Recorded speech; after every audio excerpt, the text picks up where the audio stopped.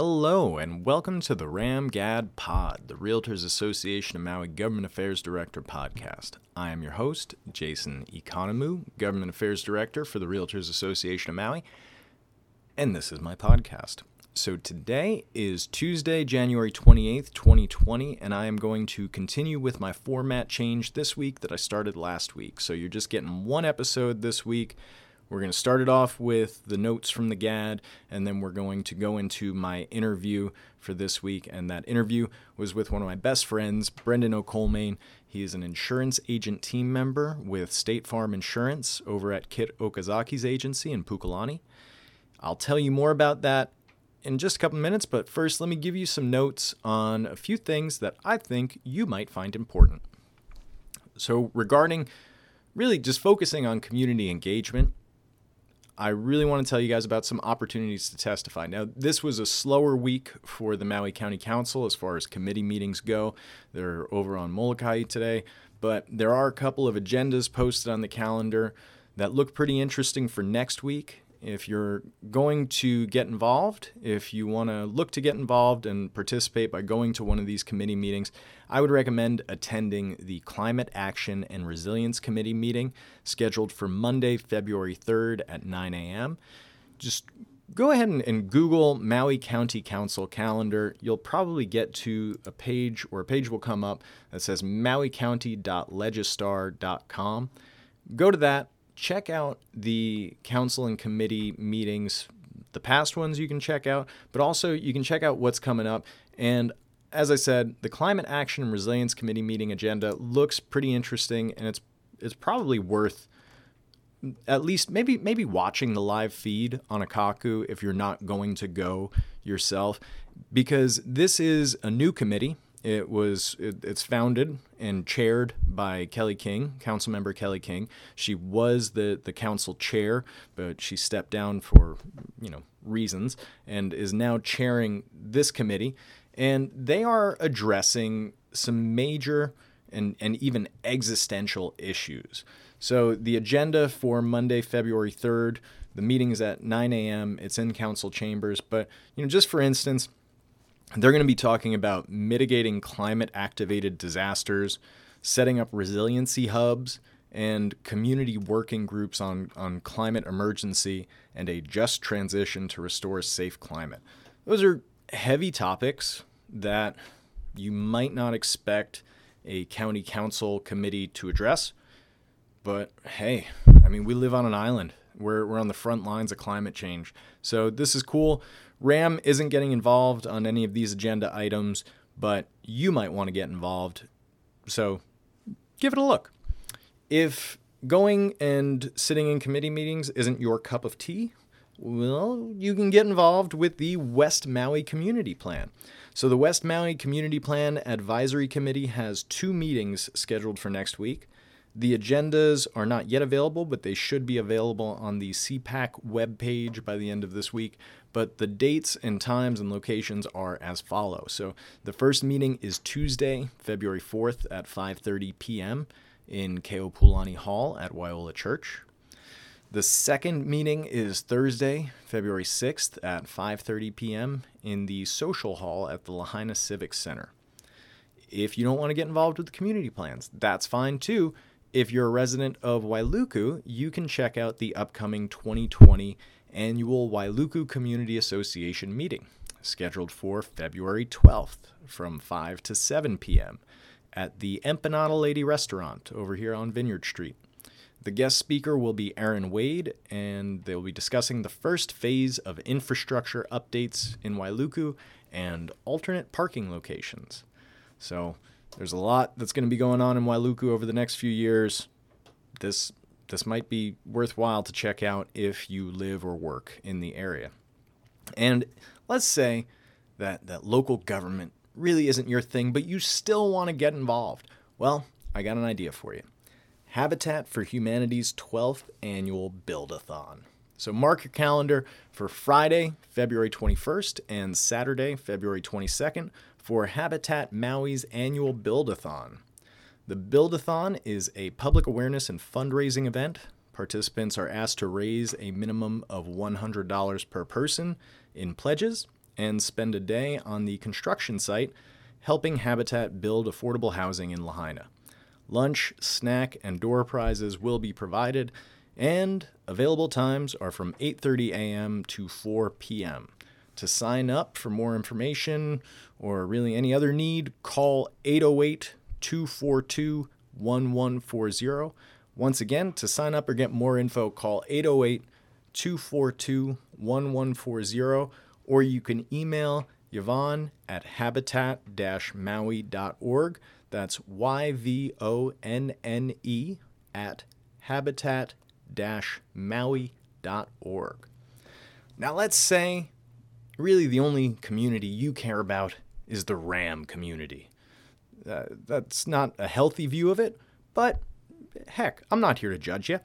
You can participate by going to Rams Got Talent, raising fund to raise funds for Rams Presidential Scholarship Fund and Maui on Stage.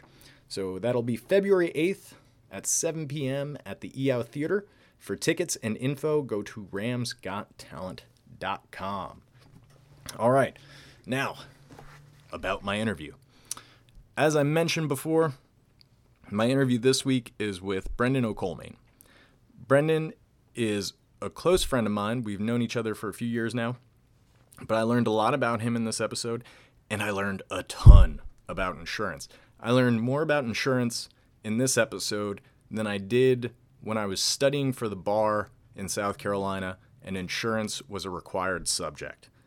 I walked away from that course not knowing anything about insurance, and I walked away from this interview knowing more about insurance than ever. So, yeah, this is a good episode as far as just like listening to and hanging out, driving around, but it is a great episode as far as a resource. So, you might have to take a couple of listens here. It's a lot of information, but it's worth it. Give it a listen. Hop around a little bit. Enjoy. Brendan does a great job of answering my dumb guy questions. I was blown away by how knowledgeable he is. I love him as a person. He's an incredibly sweet and thoughtful guy, and I really hope you enjoy this interview. Yeah. We're on now. We're recording. We're recording. Can you introduce yourself? My name is Brendan O'Colmain. I am an insurance agent team member with State Farm Insurance, Kit Okazaki's agency up in Pukalani. I've been working with that office for almost 4 years as a licensed insurance agent, and really excited to chat about insurance, how it works, what's relevant to the realtor community and their clients, just to inform and educate so that we can help their clients understand in more detail what they should expect from their insurance policy, their insurance company, and give them an experience that they may not have had when talking to an insurance agent. And in the interest of full disclosure, I should let everybody know, and if they've listened to this show, they've heard me say it before, you and I are besties. Like, we're homies. So we go back a few years since I moved to the island. Your wife is my wife's best friend. Happy birthday, Lintana, by the way. Happy birthday, wife. And it's January 23rd, so just in case anybody's wondering when we're recording this, it is on my wife's birthday. And so I met you through your wife, and I just want everybody to know that, yes, this is a bit of favoritism, but I also think you're good at what you do. You're one of the few people that I've met that I'm convinced is actually passionate about insurance. Like, I know some attorneys that practice, insurance-related law, and they are not nearly as caring about insurance as you are. So that's a big reason why I wanted to have you on, because for realtors, a lot of what you do is talk about insurance, right? Absolutely. I will also mention that we are RAM affiliates. We are a RAM affiliate member. Kit has been in the insurance and financial advice industry for most of his career. He's had the agency for 10 years now. Interesting to start an insurance agency at the pinnacle of the recession. So it's awesome that we've gotten to the point, or he's gotten to the point as far as growing his business. He's always been closely connected to the realtor community on various levels. And just being, as I've said in many caravans when I stand up to speak, being a resource to realtors and their clients, and also providing them with, whether it's upfront information or advice. And then, of course, we love the opportunity to work with their clients and work hard to gain their business. So we're an integral part of the real estate acquisition process, and often overlooked in the escrow process, that it's just a box that needs to be checked to make a mortgage company happy. Provide more in terms of advice and assistance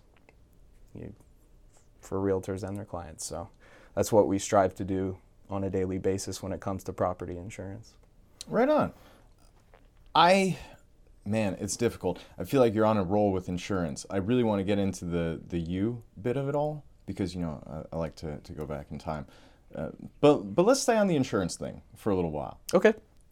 Let's just jump right into that. For everybody listening, we are geared towards realtors. What are some top pieces of advice, information, or questions that you wish realtors had, or how can you guide our listeners when it comes to the insurance world and how to guide their customers? So I guess we could start from a realtor standpoint. Which you had your real estate license, right? I got started in real estate and finance right out of college, and also in February 2009. So it's been 10 years in this world. So also at the recession. Kid and I got started at the perfect time. So I got started in loss mitigation for folks that were struggling to keep their home. They were stuck in a predatory loan. The specifics of their financing when they purchased their home were misrepresented a lot of the time by whoever their producer, their loan officer, mortgage broker was. It wasn't illegal to sell those types of loans, but the expectation was that the borrowers would be able to get into a loan that they could qualify for, short-term, adjustable interest rate loan, and then let's say 3 years down the road, refinance into a 30-year fixed loan. And I'm sure a lot of realtors who have been in the industry for a long time are well aware of this in terms of what ended up happening was that the bottom fell out of the mortgage industry, and these folks couldn't gain access to that 30-year fixed loan. And so their adjustable rate mortgage amortized, and their minimum payment went to a full-blown mortgage payment that they couldn't afford, and then the bank, moved to foreclose on them. So folks would call in from all over the country. We advertised online, Google AdWords, and just to get our services out there. And so we operated, with realtors in most of the states, and worked together with them to facilitate the negotiation with the borrowers or with the client's lender to either help them with a loan modification if that wasn't something that they could gain access to, help them lessen the impacts of losing their home through short sale, and then unfortunately, if it got to a serious point where they were going to be foreclosed on, we had legal counsel that we, or the company was aligned with, that could help with a bankruptcy. And when you say we, who are you saying? So our company was called EQ Finance, based out of Los Angeles. That's where I got started. And it was actually a good friend of mine who worked in the processing department of that company I guess you could say brought me on board. They say, hey, you're great with people, you're very loquacious, you're a talker, and I think you would be good at this and you would enjoy this because a lot of people need help, and there's a lot of opportunity. So my compensation was based solely off of whether or not we could successfully help these people. We did not take any money up front. It was a mutual commitment between that homeowner and our company that is say, we will do everything we can to help you. You've shelled out enough money to try to save your home.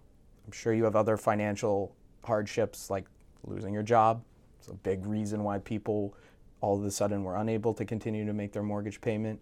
And so we're not going to ask for you to pay us ahead of time for something that we haven't completed yet. So I worked on a 100% commission contingency, which when you're 23 is like, oh yeah, I've seen Boiler Room, I've seen Glengarry Glen Ross. This is going to be Wolf of Wall Street style. But I quickly learned that it was a very different environment, and we became advocates for people. Most of my clients never got a chance to meet in person. It was purely a phone and email relationship, but it really hit hard when I would have the husband or the man of the house, whatever you want to call it, talking to me quietly over the phone late at night wherever they lived in their garage, so that their husband or wife, depending on who the decision maker was, emotional, close to tears. What am I going to do? I feel like a failure, like I'm failing my spouse and my kids, that I can't provide, or we're going to, how are we going to move forward from this? And so many stories across the board. It didn't take long before I knew that this was something different, that we were fighters, like I said, advocates. So got started that way, did that for 3 years in Los Angeles. I eventually got my real estate license out there so I could, work on these short sales as a licensed real estate agent in California, but also gain the knowledge base of how the transaction process worked, because that's where we really had to dig deep and lock in to have a chance to convince banks, whether big or small, that they needed to compromise in allowing our clients to, like I said, mitigate the impact of loss by short selling, or ideally, restructuring their financing so that they could afford their mortgage payment and keep their home for the long term. So in 2012, I had an opportunity to move back home and work in real estate here on Maui, and I worked with Dano and Anthony Sales and the Remax Lifestyle team. I grew up with Anthony, and he had said, "Hey, come to Maui. I'd love for you to come work with us. I know you've been out there, helping so many people, and I think you've earned the right to have a traditional real estate transaction," which I don't think I had for those 3 years. I think they were all, short sales. And so that was a chance I had, an opportunity I had to take to be able to do this here. And then for a short period of time, I worked with Keller Williams, Maui Realty, Island Living when they started, Lisa Teichner and Randy Antonio, Steve Baker and Jordan Smith, people that I really enjoyed in the realtor community and enjoyed working with for a few months. And then Kit Okazaki had approached me and said, "Hey, I've gotten to work with your clients, and I've known Kit a long time growing up here on Maui." And so he said, "I wonder if you'd ever consider looking at transitioning into insurance. And I sat down with him. I talked at length about how that industry works, what I would be able to bring to the table with my real estate experience, and the relationships that I've been fortunate to grow in the real estate community. And I said, you know what? I love the cross section of helping people, providing them with that advocacy, but also to inform and educate them. So many people that I talked to, and even the first 6 months of working with Kit, that had insurance most of their lives, whether it's car insurance or property insurance. No one had ever discussed what they're paying for. No one had ever broken it down for them. Honestly, I've always had insurance coverage as far as my vehicle or health insurance and property. I have no idea about any of it. I just know it's like a requirement that I have to have, but I'm one of those folks. And I even on the South Carolina bar, insurance is part of the bar. And I passed that essay, and I still have no idea how insurance works. You crammed it into your mind? Yeah. It is mysterious to a lot of folks. Is it as complicated as we all imagine it to be?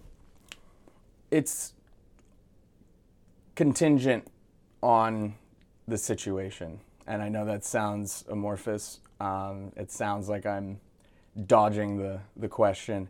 I think it's two-pronged. I would say that insurance can be made simple if the person who you're talking to and working with has that approach. I can't expect to get into the details and the nuances of insurance with a client and basically talk them to death, and they come out more confused than they were, even it's too much information. So we try to translate and simplify it and break it down for them so that it's digestible, but also set clear expectations. Something, and it sounds a little salesy one-liner, but what I started saying to folks when I began in loss mitigation and short sales is say, I would rather let you know now than let you down later. That's great. Yeah, I mean, it's a good point. And I took that with me when I started working with State Farm. And as you learn, same thing, when I got licensed for insurance, real estate licensing all of a sudden looks so much easier because insurance licensing is dense. You do property and casualty licensing, which is home and auto. Like real estate, it's a national portion of it and a state-specific portion of it for DCCA licensing. So you do that first so that I am able to sell property and auto insurance.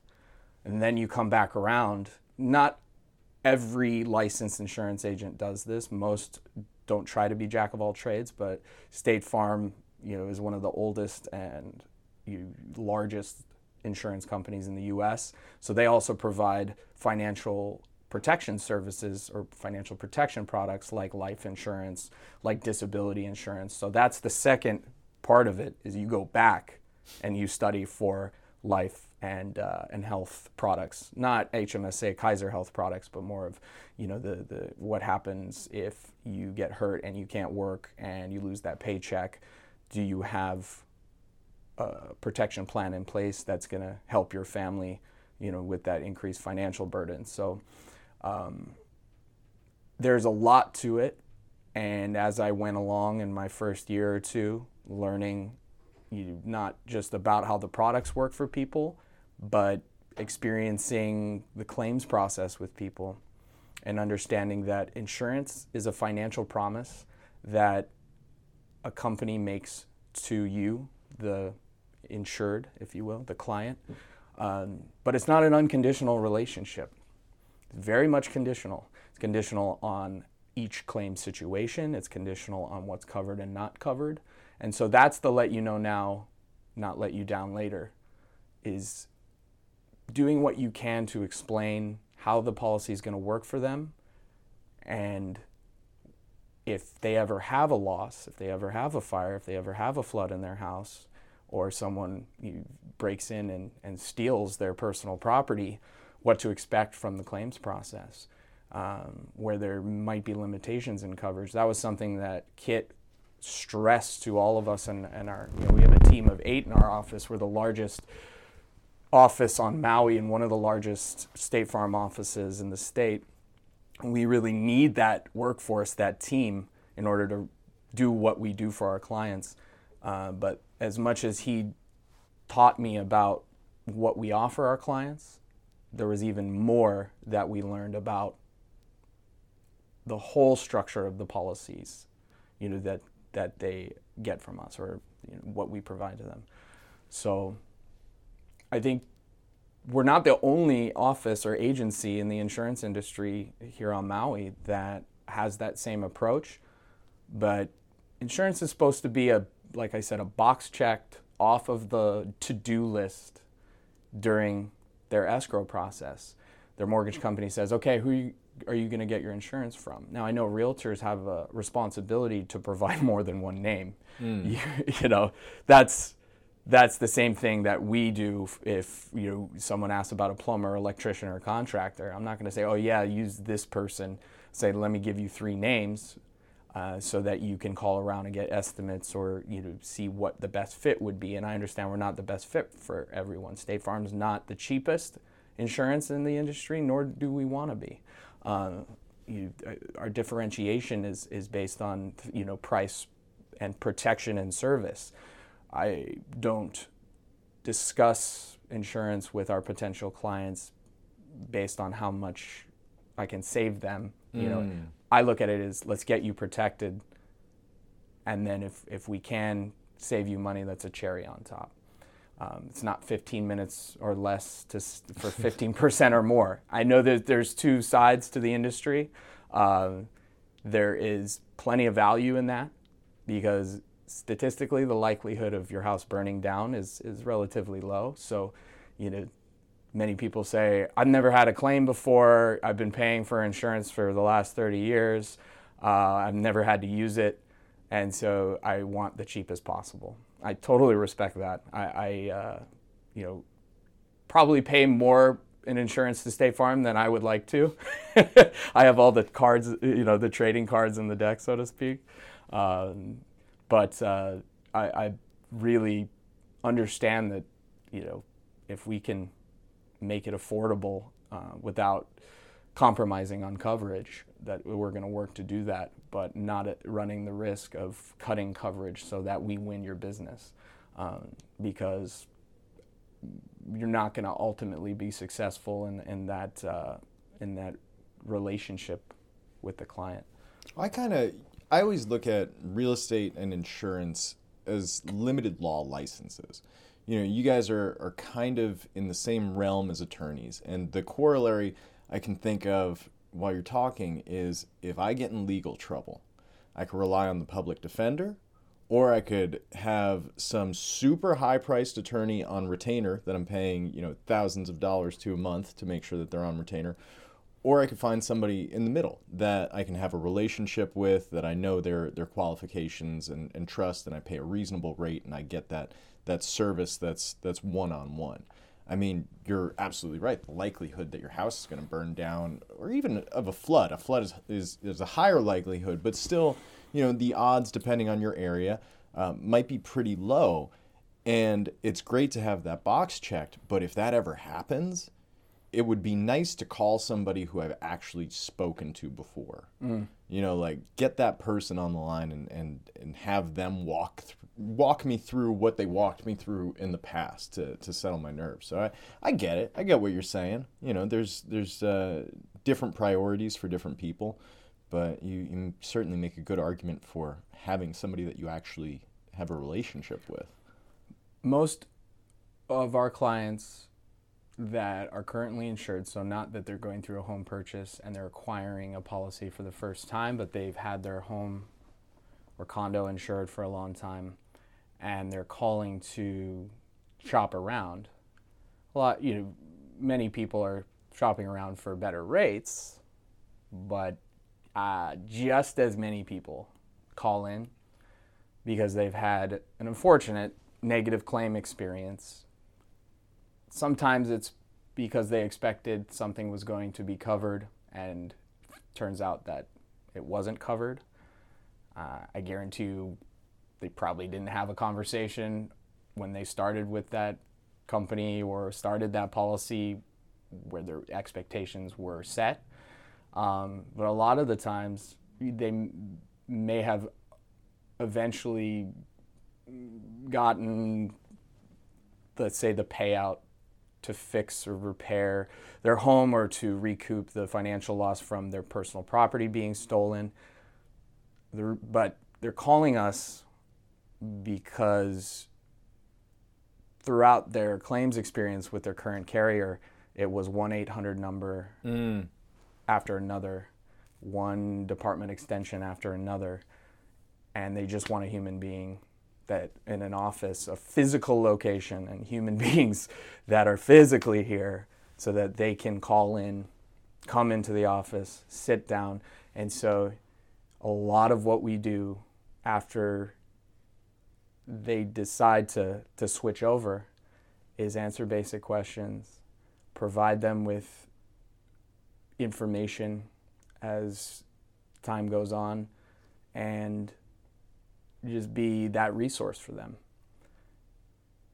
That's the majority of the service we provide, is the risk management advice.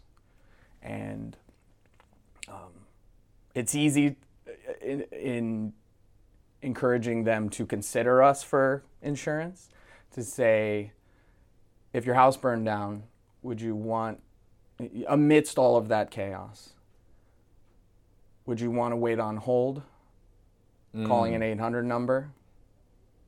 Or would you want to come straight into the office and sit down with Kit? Or our claims specialist in the office, Wayne, who's been with State Farm for over 30 years in claims, and then we were able to acquire him, if you will. So I call him Wayne's Cyclopedia Claimtanica because, and I sit next to him in the office, I constantly reaching out to him for information. So, I can share that with our clients. He's seen it all. And so that oftentimes becomes the catalyst for them to make a decision to switch, is because they just want a person. Are you my person? People ask that. So are you my guy? You're going to be my guy? And I say, yeah, you have 7 other people here in the office that are fully licensed and very knowledgeable and capable of helping you. But yes, the reason why I understand that you're making this decision to change how you approach insurance, the crux of that is that you have a person or a guy or a gal. We have gals too. Yeah. So that's where the rubber meets the road, no pun intended, to insurance. That when something happens, you have people that are there. And company-wide, and especially our agency, stresses that, in contrast to the other side of the industry, which is let's lock it in, one phone call. Hopefully you never have to call us. Where it's like, if you have to call us, you can call us. And then if our office is closed or it's the weekend, there is a 24-hour line to get the ball rolling. And when we get back into the office, we know that something's happened, and you'll get a call from us, that very next day. So in the same sense of helping my clients, that we're going through the short sale process or trying to save their homes, they had a person because they were given the insane runaround by their mortgage company. Oh, yeah. And never talked to the same person twice. And I feel that same need to be there for them, now that I'm in the financial protection, asset protection industry. And, we use those terms because that's more of what insurance does versus take your money and because the mortgage company said so. Yeah, it's a safety net. Yeah, it's insurance is assurance. It's the most valuable thing that Americans acquire. The majority of Americans can acquire in their lifetime. It's one of the greatest financial upward mobility tools, if not the greatest, that Americans have access to here. The real estate industry has revolutionized economic upward mobility in this country. Yeah. I know things have changed since the GI Bill, post World War II, where you could get a loan because you fought for your country and pay $15,000 for a brand new home in a brand new neighborhood, and pay it off in 30 years, and then you have an appreciating asset that can be not only for your life but for your future generations, a game changer. Yeah, to build and maintain wealth, real estate is really probably the only way that an average American can do that successfully these days. Investing in the stock market is great, and having a retirement fund is great, but you don't have the same economic opportunity outside of real estate in many other areas. Maybe classic cars, but those I would much rather Bitcoin. have a house than Bitcoin or than some classic cars. Maybe some art, but some of the art that people pay a lot of money for, I'm sure that banana duct tape to a wall isn't going to be as expensive in 10 years as a house will. It won't appreciate with the same level as a house. So now you have that amazing opportunity and that concrete asset. You have the beginnings of a financial portfolio. You would want to do everything in your power to protect that investment. Now, I want to ask you some of the more basic insurance questions related to property. How are home insurance and condo insurance different? Here we go. Let's do it. Nerd time. Let's nerd out. My wife loves it when I talk about this at cocktail parties. But you know what? I don't solicit the conversation. Many friends, my parents' friends that I grew up knowing, will approach me and say, "Hey, by the way, I had a question. I'm curious," and then that kind of turns my gears start turning. I'm like, "Oh, ask away. Let me demonstrate my knowledge base on this." But anyway, so house insurance. There's really two products, if you will, that we offer and provide to our potential clients who, let's just say, purchasing a home. So we get a call in. "Hi, I was referred to you by my realtor. Great, thank you for the opportunity. I'll definitely be reaching out to them to say thank you. I'm purchasing a home here on Maui, and I wanted to get a quote." It's usually the first thing. I just need to get a quote because my mortgage company said so. And I say, "Well, is this your first time purchasing a home? Is this your first time home purchase?" "Well, yeah, it is." We know that we're taking it in the homeowner policy, primary residence direction. And the conversation is going to obviously be steered around how you are, protecting this amazing opportunity that you've worked hard to be able to qualify for. You've been searching in the market for something that is somewhat affordable for you, and especially here, as you know, and then slow down to dive deeper into what it's going to do for you, because it's another expense on their monthly mortgage payment. So I want them to know what they're paying for. So homeowners insurance is a blanket term, a buzzword that's often used when anybody talks about insurance.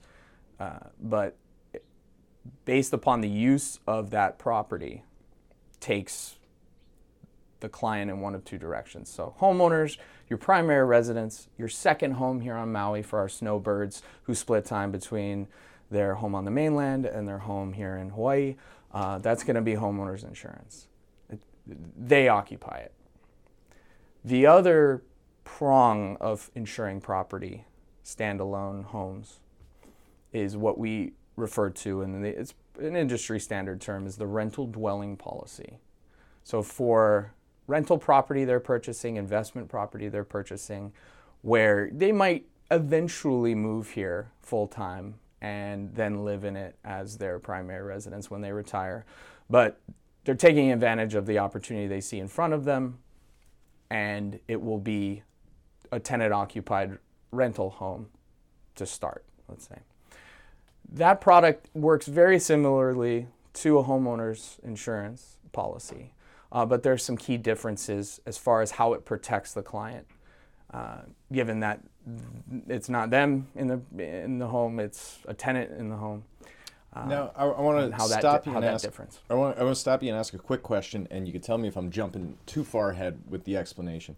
But here we have ohanas. It's common for a property to have both an accessory dwelling and the main dwelling, and a lot of folks rely on the accessory dwelling to pay their mortgage. So they have a renter in there, or they live in the accessory dwelling and they have a renter in the main house. What kind of insurance would you get? Both? Would the homeowner insurance generally cover that? Where would that fall, do you think? Excellent question. You're going to give me the lawyer answer. It depends, right? Funny you should ask that. An extremely common scenario that we get with people that call in to get a quote, to get quotes. And there are two sides of this coin. The mortgage company cares about the structure or structures. If something happens to the main house or happens to the ohana, fire is always the most extreme and clear-cut example. Oftentimes in the industry, the buzzword is fire insurance. I just need fire insurance. Well, your homeowner's policy is going to do a lot more for you in sort of covering the things that might happen besides fire.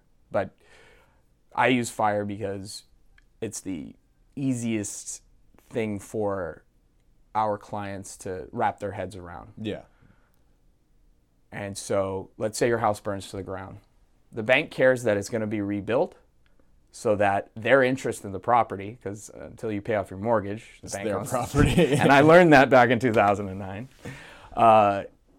that asset's either going to be rebuilt and thus value maintained. So that's what the mortgage company cares about. What you should also care about is your stuff that is in that house. Yeah. Your other, I guess you could say, assets, your personal property, your clothes, your furniture, your electronics, your kitchen utensils. And also, from a financial protection standpoint, your liability risks. And if your house does burn to the ground, you're still responsible for paying that mortgage payment every month.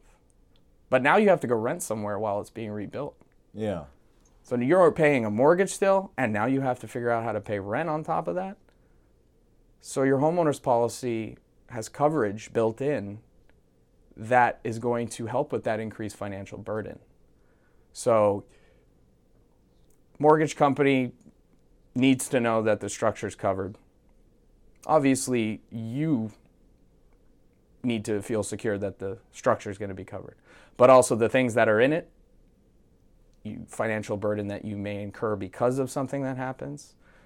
And on another side is protecting yourself from potential liability situations. So, of course, if there's a main house and an ohana on the same property, the bank needs to know that those independent structures are separately covered. Because if your tenant burns down the ohana, your house is fine, and the ohana needs to be rebuilt. Similarly, you not only have a structure that is going to take time to be repaired or rebuilt, but the tenant needs to vacate because they can't live there anymore. It's uninhabitable. Now you're not getting that rental income anymore, that rental income that is vital for you to be able to afford your mortgage payment. So the policy, that rental dwelling policy you would have on the Ohana, protects you in the same sort of way where instead of loss of use of your primary residence, you have loss of rents coverage on that Ohana policy. So you can tell State Farm, look, I was getting $3,000 for this 2-bedroom Ohana that I was renting out. Now I'm not anymore because there's no tenant in it. And you can claim on the loss of rents so that you aren't out that vital rental income that is integral to continuing to pay your mortgage and being able to afford it. Likewise, on the liability side, you're involved in a business relationship when you have a tenant. Yeah. The landlord-tenant, as you know, as an attorney, I'm sure you're versed in this, probably more than myself. The landlord-tenant relationship and arrangement is very conditional. Yes. Even though you own the property, you own the house, that is the tenant's home. And when I was a realtor and I'd show tenant-occupied property for sale, I was very adamant about letting the tenant know that I respect that it is their home, because otherwise they would roadblock being able to show it. And you hear when a new listing's for sale on Caravan, sometimes the realtor will say, Ohana's tenant occupied. So if you want to schedule a showing, you need to be patient that A, the condition of the interior might be not the most conducive for curb appeal or, visual appeal it's for your lived in. client. There's tchotchkes on shelves.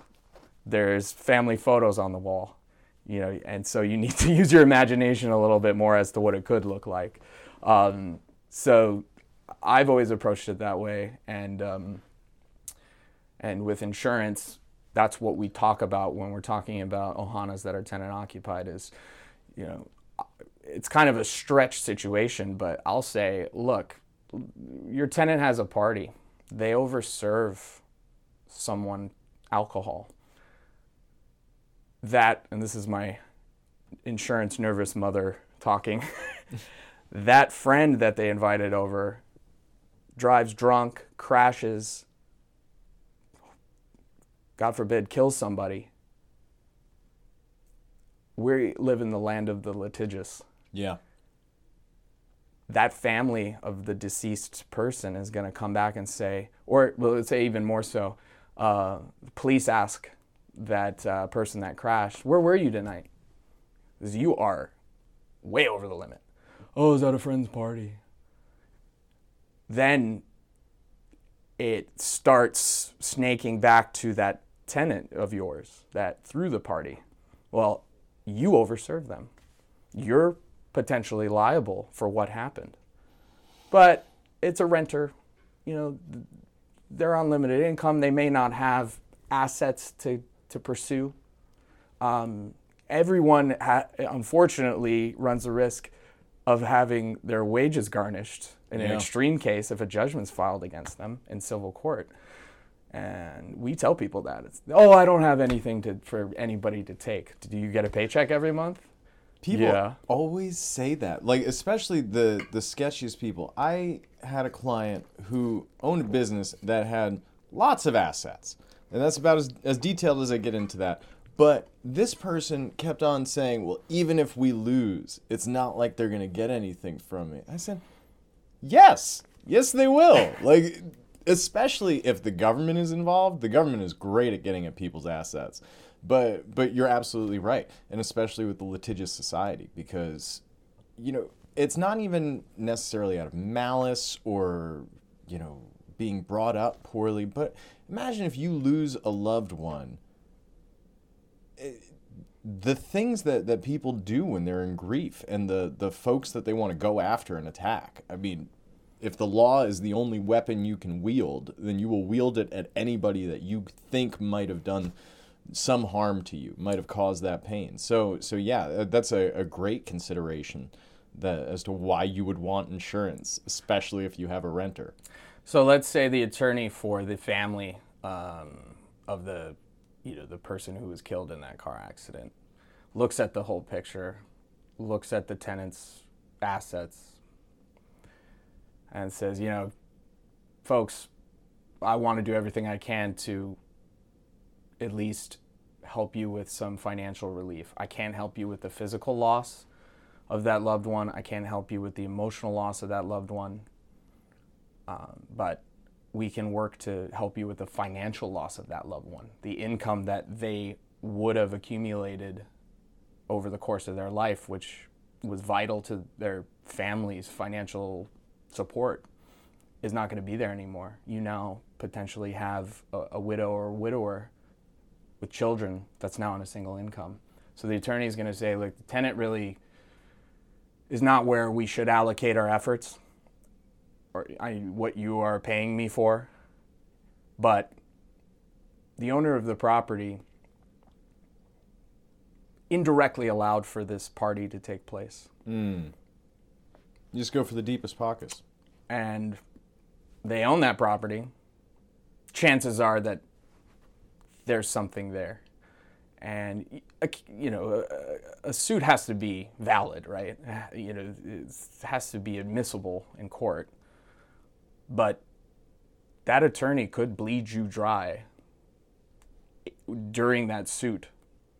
And so when we talk to them about liability coverage on a rental dwelling policy, we're going to make sure they have a higher limit of liability on that policy than their primary residence policy because of the potential issues that can arise.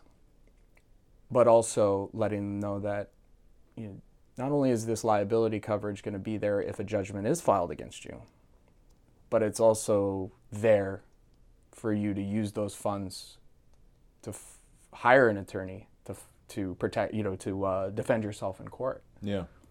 And so sometimes people, when we're talking about the nuances or specifics of that type of policy, didn't know that their liability coverage can be used also for that purpose. So whether your tenant wants to sue you because they feel like you're like you did something that they think is worthy of going to court over, or some extreme situation like the party analogy that I used, that's a key difference in how to protect themselves from potential financial loss, financial ruin. So main house Ohana, when they're purchasing a property, if it's their primary residence in the main house, they're going to have a homeowner's policy, and then they're going to have a separate rental dwelling policy. So both structures are covered. They have the financial loss coverage that they need for whatever might happen, and that the liability coverage is relevant and sufficient to protect themselves. So when we talk about house insurance, those are really the two pieces of the coverage puzzle. Is it the same thing if it's a condo? Condos. Yeah, that's a whole new world. Woo. And a very, very common world in real estate sales. Absolutely. It's usually the first toe that buyers dip into the Maui waters. I've been coming here for 30 years, started staying at the Grand Wailea. Then we fell in love with Maui Kamaole. We've been staying at Maui Kamaole for the last 10 years. And we're getting to the point where, we're the kids are out of the house and we have too much, space, and we have some liquid assets that we would like to roll into, real estate investment. And so we're going to buy in there so that we have an excuse to come here more often. But also, short-term rentable, so there's some income potential there too that can help as a cost offset to buying this. So similarly, there's two prongs of the condo insurance product line, if you will.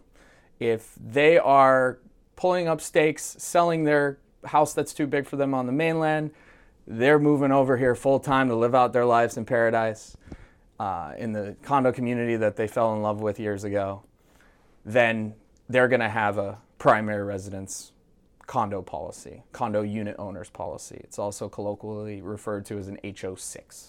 That's just the buzz term again, industry term that I try not to use too much, but a lot of people refer to it as HO6 because that is essentially the name of the policy. So I'll drop that if I want to sound smart. Oh yeah, talking to an insurance homeowners is HO3 and condos HO6. But so it's their new condo home here in Maui.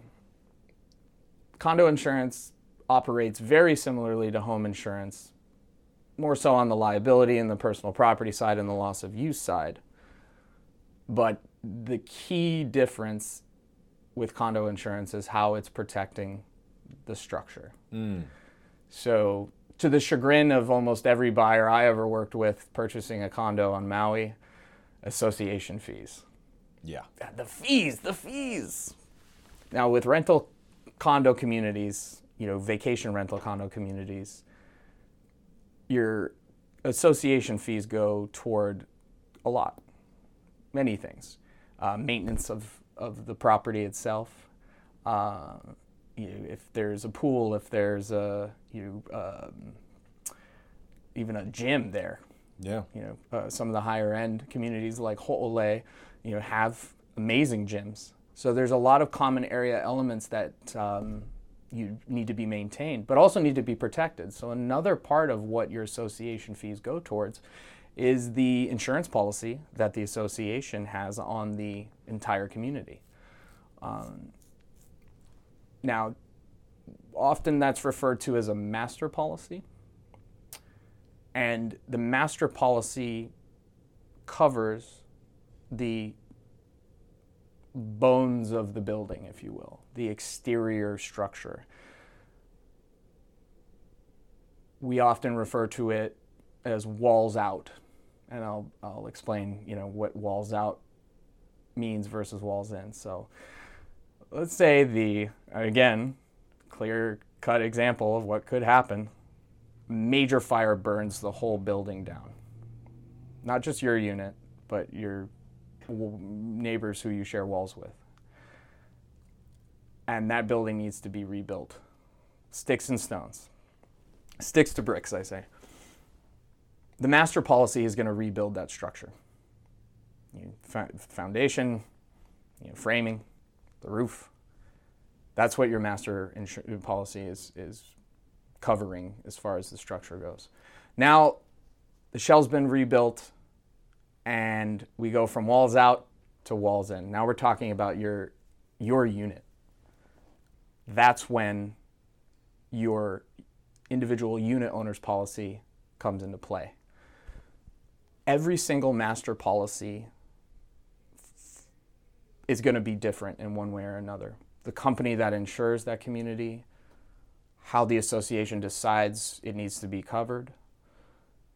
And I tell every potential client purchasing a condo to review their master policy or get a summary of their master policy. CC&R's condo docs are it's like reading the dictionary. I would never expect, unless you're really into it, someone to read through all of their CC&Rs, because it's usually 50, I've seen it even be 100 pages in some cases. Yeah.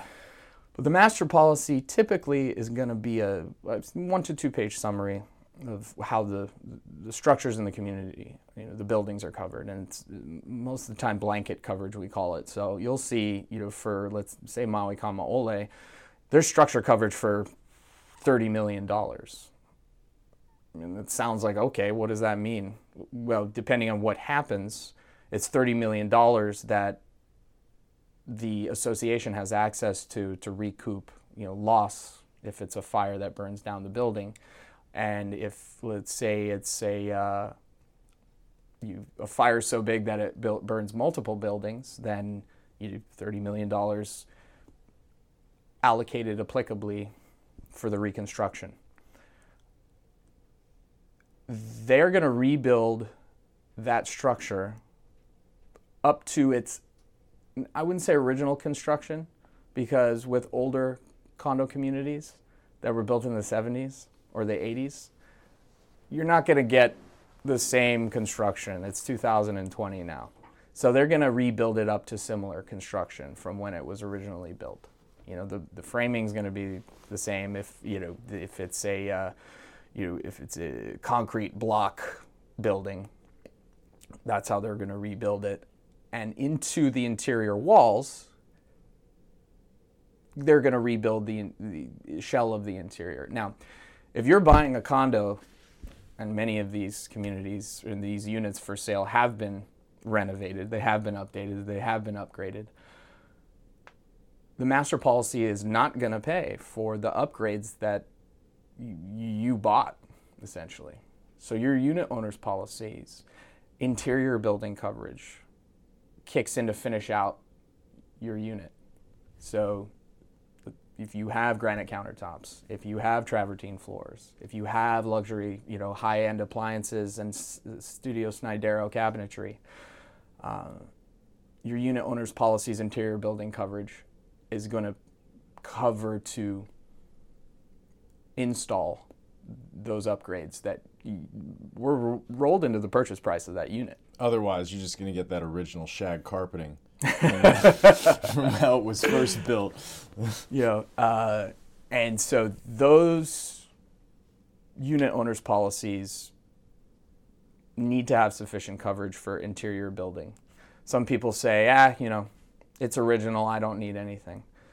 We're always going to just encourage them to consider having interior building coverage, because the last thing you want is for there all of a sudden to be a gap in coverage and for the association's master policy to say, hey, your unit owner's policy is now in charge of rebuilding the interior. Well, I only have $10,000 in interior building coverage. And so we're going to encourage people, especially since condo insurance for the unit owner's policy is going to be significantly less expensive than, let's say, homeowners insurance, because your master policy is one part of how your unit's covered and your unit owners is the other part. So it's saying, hey, it's not going to cost a whole lot more for you to have some coverage there, just in case. And especially if we're talking about a higher end luxury condo community. Like I use Ho'olei because they're so well appointed on the interior that there's going to be really robust coverage because they have elevators, and elevators are part of the interior. So then some folks say, well, every Ho'olei's got an elevator. It's like, yeah, but if your kitchen floods and it floods into the elevator shaft and downstairs to your bedroom levels, there's going to be significant loss. And you're going to need to access that coverage. About 40% of the claims that we deal with are water loss claims. Whether it's a leaky faucet, someone forgets that they ran their bathtub and it overflows, the unit hasn't had a guest in it for a few weeks, or the property manager only stops by once or twice a month, the potential for there to be significant water loss, or significant water damage over time is much, much higher than if you lived in it full time. So if it's your house, or your condo that you live in full time, your HO6 policy is going to cover you, that interior building coverage, and then provide the same types of coverages that a homeowner's policy, personal property, liability, and loss of use. Now, the other side of that is the rental condo policy. So you might come a few weeks a year to enjoy your Maui home. But if it's an investment where you're renting it 100%, you want to see that thing working for you. Yeah. You want to see that rental revenue rolling in, and either be a cost offset or float a mortgage that you have, because typically the terms of an investment property, the loan terms of an investment property, interest rate's going to be higher, down payment's going to be, you're going to have to put in a higher down payment. Payment might be higher than if it was your primary residence. So we need that rental income working. The rental condo policy is going to do very similar things that the HO6 would do. And again, like a rental dwelling where it's being rented out on a short-term, in the case of condos, going to be rented out on a short-term basis, nightly basis, weekly basis. There's going to be loss of rents coverage. There's going to be higher liability coverage there. And of course, if it's fully furnished, which it would be, personal property, and then of course interior building coverage. So 2 prongs of the condo side, similar to how homeowners policy or rental dwelling policy will cover you, but it's important to know whether you're a realtor that's just advising your clients on what they need to get insurance-wise, but more so for the client and understanding how that master policy and how their unit owner's policy works. And again, fortunately, I have to disclose and back up and say every situation is different, every community is different, and doing what you can to sufficiently protect yourself and protect your asset when it comes to condos. You're not going to break the bank to make sure that there's enough coverage there or the right kind of coverage there. So the conversation's a little bit different, and unfortunately there are some conditions and pieces of that puzzle that we need to be even more upfront, because you're also subject to things that can happen above you and things that you can do to the person below you. Yeah. And how that might work in the claims process. Well, who's responsible? Who's paying to fix this, repair this, rebuild this? And that can definitely get tricky. And then that definitely triggers the whole litigation aspect of things. Especially if the kind of clientele that owns in Ho'olei and the kind of clientele that owns at Wailea Beach Villas, they may have an attorney on retainer. Yeah. That they want to get their money's worth. And so they will make that phone call and say, hey, this happened, and insurance company's giving the runaround, or the person above me says that's not my fault. Yeah. And you'll have folks who will get into legal battle before they ever get into interpersonal communication. I once was involved with a case where the first time that these 2 individuals who are on opposite sides of the case, one was a neighbor above, one was a neighbor below, the first time they actually met and talked to each other was about 3 years into litigation. Wow. Yeah. So yeah, it's certainly a fear, that insurance being important for just the legal aspect alone. Even if the property damage isn't that much, you're going to want it for the lawyer damage, the legal bills. Yeah. And we, as an agency, work hard to, if we don't already have I wouldn't say personal, professional relationship with a property management company where we know the office, we know the folks that work there. Awesome when they refer their clients to us. But they are the ones, property managers, that we say, look, call us. And we're not going to give you an 800 number for your clients to call. You are their point of contact here on island. You are their person. Yeah. You are part of protecting their asset in terms of, managing guest issues or having to deal with the nuts and bolts of a claim where you have to let, remediation companies into the unit. You have to deal with the cancellation of bookings. You have to facilitate construction workers coming in to do the repairs, the rebuilds. So we're connected with the property managers and property management companies more directly than we might be with our own clients, because they're off island. They're paying 20-30% of their rental revenue to these property management companies to take care of their places. So if we ever have a claim situation, we are closely aligned with the property managers during that process. Now, when, let's say, and I've always loved working with first-time home buyers. I've always loved working with, folks where it's their first purchase. And in Maui, a lot of the time that first purchase is going to be a condo, because that's the price point that they can gain access, where they can actually afford to buy to start off. Whether it's EL Parkside or it's Kamalani or it's Kihei Villages, I say to those clients, please get to know your neighbors. Well, first thing I'll say, you're on the second floor. Please get to know your neighbors below you and next to you. Or you're on the first floor. Please get to know your neighbors above you. Because if you come home and there's water leaking from your ceiling into your kitchen, it's going to be a lot easier if you're friendly with them, if you have some sort of relationship with them as a neighbor, than if you don't know who's above you. Whether it's a tenant that rents that place or it's another owner, get to know your neighbors. Because with condo losses, you guys share walls, you guys share ceiling and floor, and so if there's a claim like that, you're going to be sharing the experience together. You're going to be in the process together.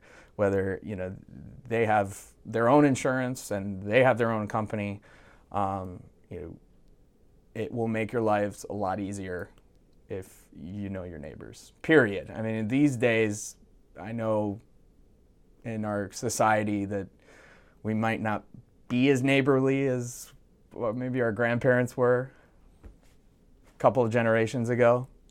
People seem to be more insulated, online more. Yeah. Or privacy, they don't want to bother their neighbors.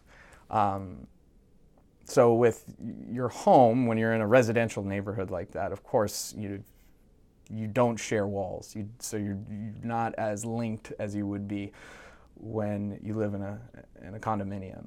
So you're absolutely right. I mean, we try to encourage people to have some sort of a relationship with their neighbors in their community, so that if something does happen, you don't have that potential animosity, that disconnect, or you'll be hearing from my attorney off the bat. It's part of risk mitigation. It gets back to that basic principle that you're going for here, the mitigating the risk.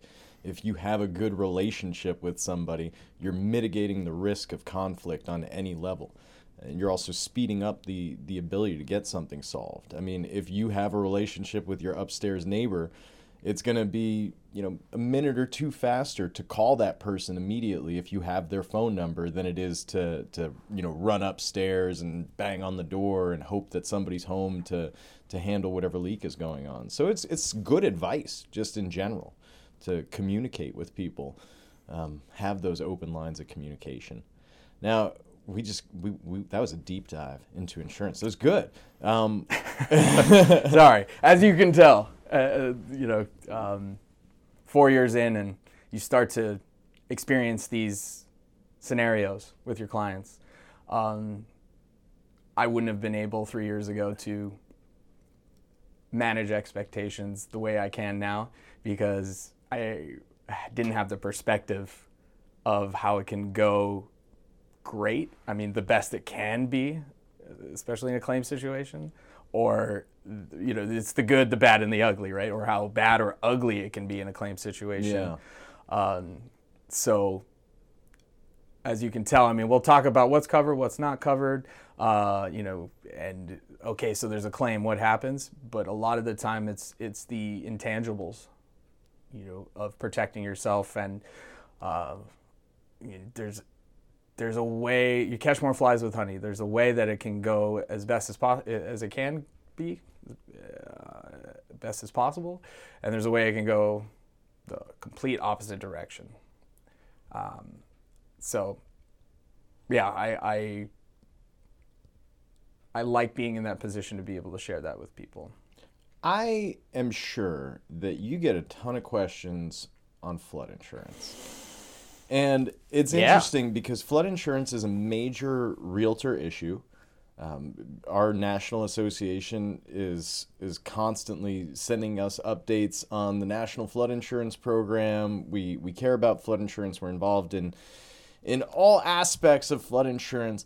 And most of us in the realtor sphere don't actually know that much about flood insurance at all.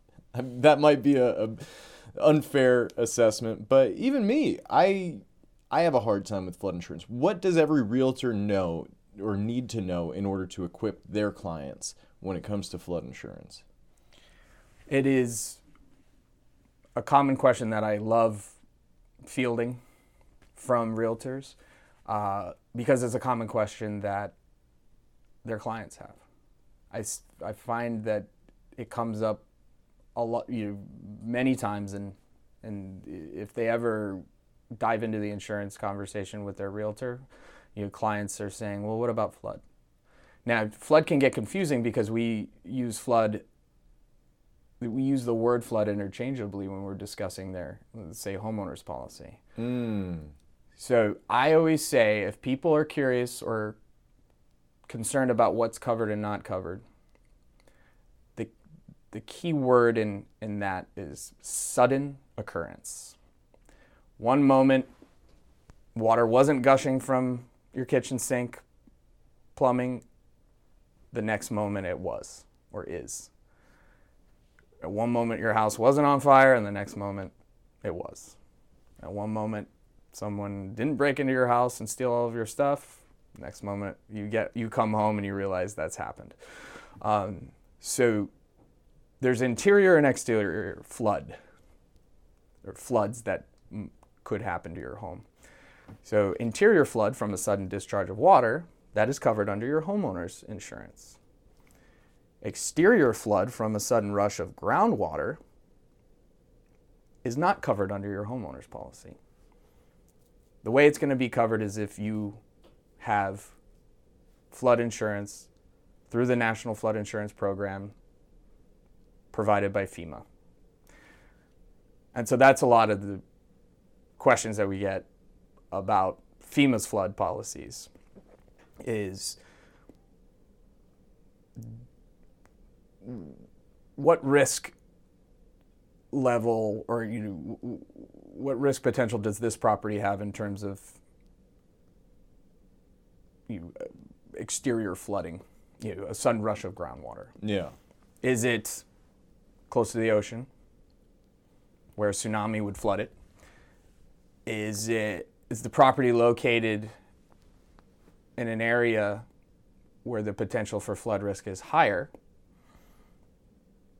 And could you get me some information from my clients on whether or not they need to look at flood insurance, or if their risk level is really low, and so it's more of an option. Now, a lender is going to know, because they will tell you what they want covered. A lender's going to know if you're in a higher risk flood zone that you're going to be required to get FEMA's flood insurance. Luckily, the majority of Maui, of the island of Maui, is in low risk classification. Now, I'm not going to get into all the alphabet soup of it, but a lot of realtors will at least be somewhat familiar with Zone X, which sounds like it might be the danger zone, right? Yeah. You're in Zone X. But actually, Zone X is lowest risk. I'm just thinking of that movie Triple X with Vin Diesel. Right when you said that, it's just, welcome to the Xander zone. So Zone X. Zone X. Most of the time, when I run, and I have a tool that I use where I plug in the parcel number, the address, and it's a FEMA software system that's going to spit out what zone it's in. So 9 times out of 10, 99% of the time almost, in a lot of cases, property is going to be in Zone X. I can share with the realtor what a ballpark, if you will, figure would be for how much the flood insurance would cost if their client is concerned about flooding, and say, even though it's optional, I still want to obtain it just to be really safe and just to make sure, because torrential rain flooding is a lot more common than, let's say, raging river living next to Eyau stream or river. When we've seen it, it gets up we've there. seen what can happen in that area, in that neighborhood, in the news in the past few years. And areas of, let's say, Happy Valley and Wailuku that are close, to the river or in a higher risk zone, absolutely, if they aren't required to have it because they've paid off their mortgage, that they should have it. But I'll give a realtor ballpark figure so they could at least share that with their client without diving too deep into it, and also explain how FEMA's policies work, because FEMA's a government agency. FEMA, over the course of the last 30 years, has had some incidences. Some ups and downs. There Many downs. Many incidences, let's say, in the Gulf Coast. Just a few minor incidences. There was one, I think, in New Orleans, right? Yeah, and I think we've got some issues in Puerto Rico. Houston, Texas. Yep, there was Houston. So FEMA's funds are robust because of our tax dollars, but they also have to be limited in a similar way, because they're having to provide flood coverage for every homeowner that is in a zone where it's required. So there's a cap on the amount of coverage that you can obtain from FEMA on your flood policy for the structure itself and for your personal property. And for coverage of the structure on a flood policy, it's capped at $250,000. I don't care if you have a Keava Kapu mansion or a simple standard 3-bedroom, 2-bath home. $250,000 is what you have access to. Wow. And also, personal property coverage That is incredibly low. caps out at for Hawaii. $100,000. Yeah. It makes the conversation simple, because you say, look, this is what they're able to get. This is the cap on it. And so if they are in Zone X, the requirements FEMA has for insuring the property are pretty straightforward. If they see Zone X, the rates are going to be pretty standard, and consistent regardless of the property itself. There's specific information we have to input into the system when we're running an application for flood that might where the premiums might vary a little bit, but you're looking most of the time under $1,000 a year, so not extreme. If you are in a high-risk flood zone, North Kihei is where we do quite a bit of flood insurance, where and we've seen flooding in North Kihei as well in the past couple of years. Then you're diving into a lot more in terms of what the client is responsible for providing to us, so that we can provide FEMA with the documentation and the correct information so that their property is rated accurately. And the key component of that is what's called the elevation certificate. And the elevation certificate is a report that you obtain from a licensed surveyor, separate from the traditional survey that they'll do. And it's specific to the structure and to the house itself. I won't get into too much detail on that, but FEMA wants to know what's the foundation like, how would that house fare in a flood, incident?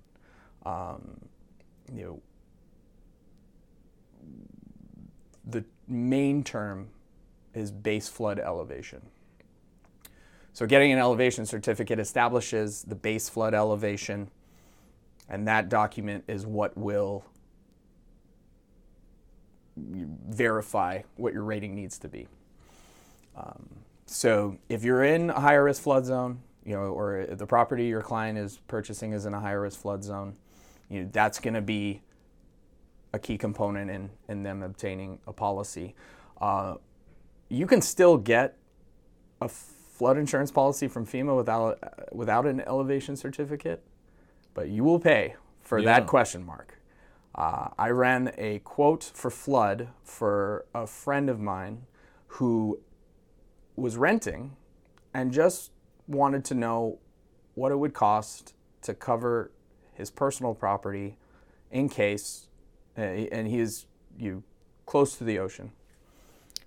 So in the case of a tsunami, how much would it cost to cover my personal property? And hilariously, for $10,000 in personal property coverage, without an elevation certificate, without that specific information, verification, documents, to FEMA it was $12,000 a year.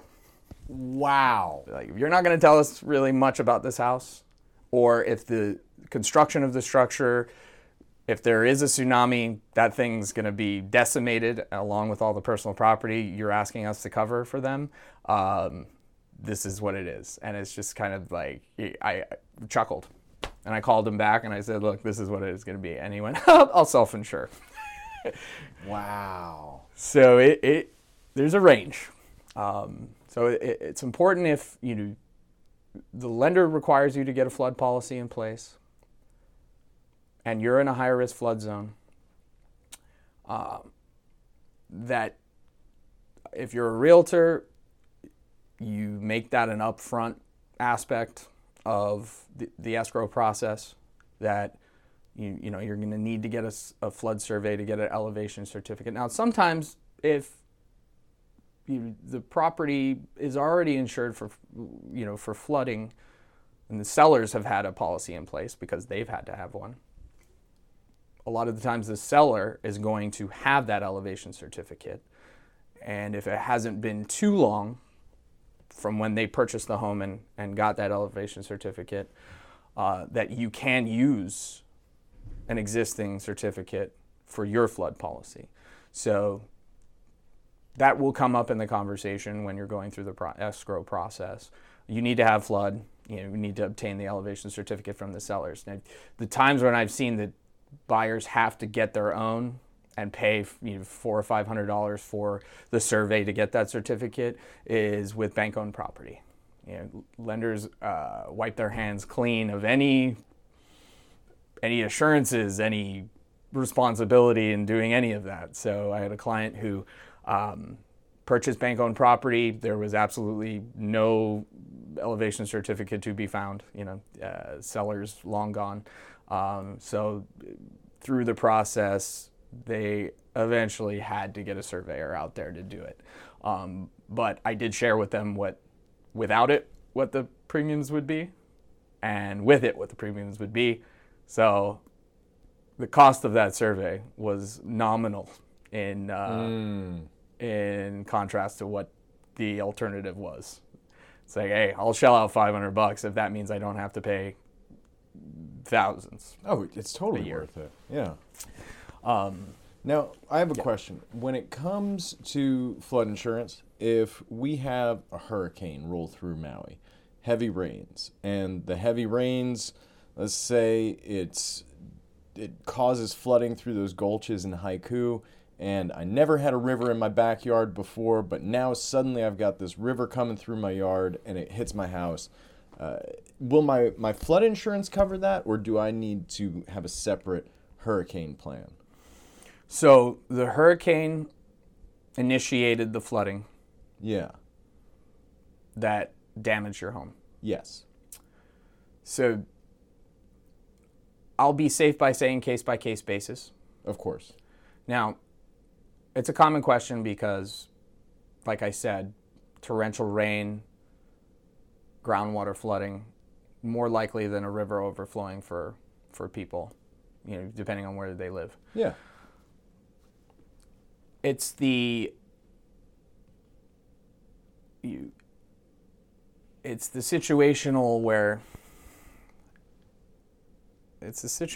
circumstances where what happened first.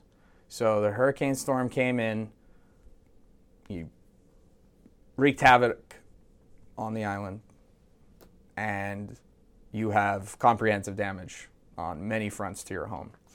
Now, because it was a hurricane and because it was wind-driven rain, that's covered under either, in State Farm's case, we are one of the only companies in Hawaii that still offers their own hurricane insurance since Iniki. A lot of companies went out of business after Iniki because they didn't have the financial strength to indemnify all of their clients. So it's part of State Farm's homeowners policy. Or most of the time, if people are with another carrier, they have two policies. They'll have their homeowners insurance that covers fire, covers flooding from within, covers theft, and then they'll have hurricane insurance separately with another company. So what happened that caused that flooding? Wind-driven rain from a hurricane. That there is going to be, coverage for repairs or reconstruction of your house on that hurricane policy. Now, hurricane insurance kicks in when there is a named storm warning by the National Weather Service. So a great example that we can look to is a couple of years ago with Hurricane Lane and Tropical Storm Olivia. So I use that frequently so that it's kind of a clear picture for folks. So Hurricane Lane was a named storm warning for Maui County. Thank goodness it didn't make the kind of impact that it could have made. But if there was damage to your home during that storm and 72 hours after the storm passes, it would have been covered under your hurricane policy. Now, in comparison to Lane from Olivia was a tropical storm warning. Wind-driven rain or windstorm damage is covered up to a hurricane on your homeowner's policy. So some of our clients paid off their mortgage. Hurricane's not required anymore. They're retired and on fixed income, trying to cut costs where they can, and they say, look, chances that there's going to be a hurricane disaster are lower than a fire, and we just can't afford a hurricane anymore, and we want to take it off of our policy. Of course, we're going to encourage people that, hey, you worked really hard to own this home outright. I would encourage you to just consider keeping it protected the way you have protected it over the course of 30 years, but we also don't have an Iniki to point to here in Maui, so I understand where they're coming from. When Lane was barreling down on us, the calls we got. Whether it was, do I have it? I know you told me I should keep it. Can I still put it back on? If I put it back on and nothing happens, can I take it off? Well, the short answer for that is no. If you put hurricane coverage on your policy, you need to keep it for a calendar year. We do get a lot of calls about that. And with Lane and Olivia, one of the, I wouldn't say funny things, but one of the interesting things was people who didn't have hurricane coverage on their home, would say, well, I hope it's a tropical storm. And people who have been paying for their hurricane coverage for a long time and invested a lot of money into never having to use that hurricane coverage say, well, I hope it's a hurricane because I've been paying for this hurricane insurance. And, if it's the big one's going to hit, I want to know that I'm going to get my investment, my money's worth, so to speak. And I know it's kind of silly to say, but two sides of the windstorm damage coin that you might expect to see if God forbid we do get the big one is what was the status of the storm when the warning was issued and when it makes landfall and 72 hours afterwards. The majority of damage that we've seen with hurricanes in the Gulf Coast it's more likely that it's going to be your roof coming off, windows blown out, wind-driven rain now blasting into the interior, and not just compromising the structure of your home, but also damage to your personal property inside. You're now displaced from your home, and you need to immediately get loss of use coverage relief, which is something that extends on most hurricane policies. You can choose your coverage limits on policies with other companies. You can kind of a la carte and set your own limits. State Farm's is more comprehensive because historically that's what they've seen, is instead of giving that customization option, is we just go ahead and say, look, there's coverage across the policy for your homeowners and your hurricane. So the amount of loss can rack up really, really quickly. People just think, oh, if there's some shingles off my roof, or a window blows out, but there's also, I can't live in my home until it's repaired, and so I need financial assistance until we can get back in there. Kind of to circle back around to the Haiku Gulch flooding situation, if wind-driven rain floods out your house, let's say compromises a sliding glass door out,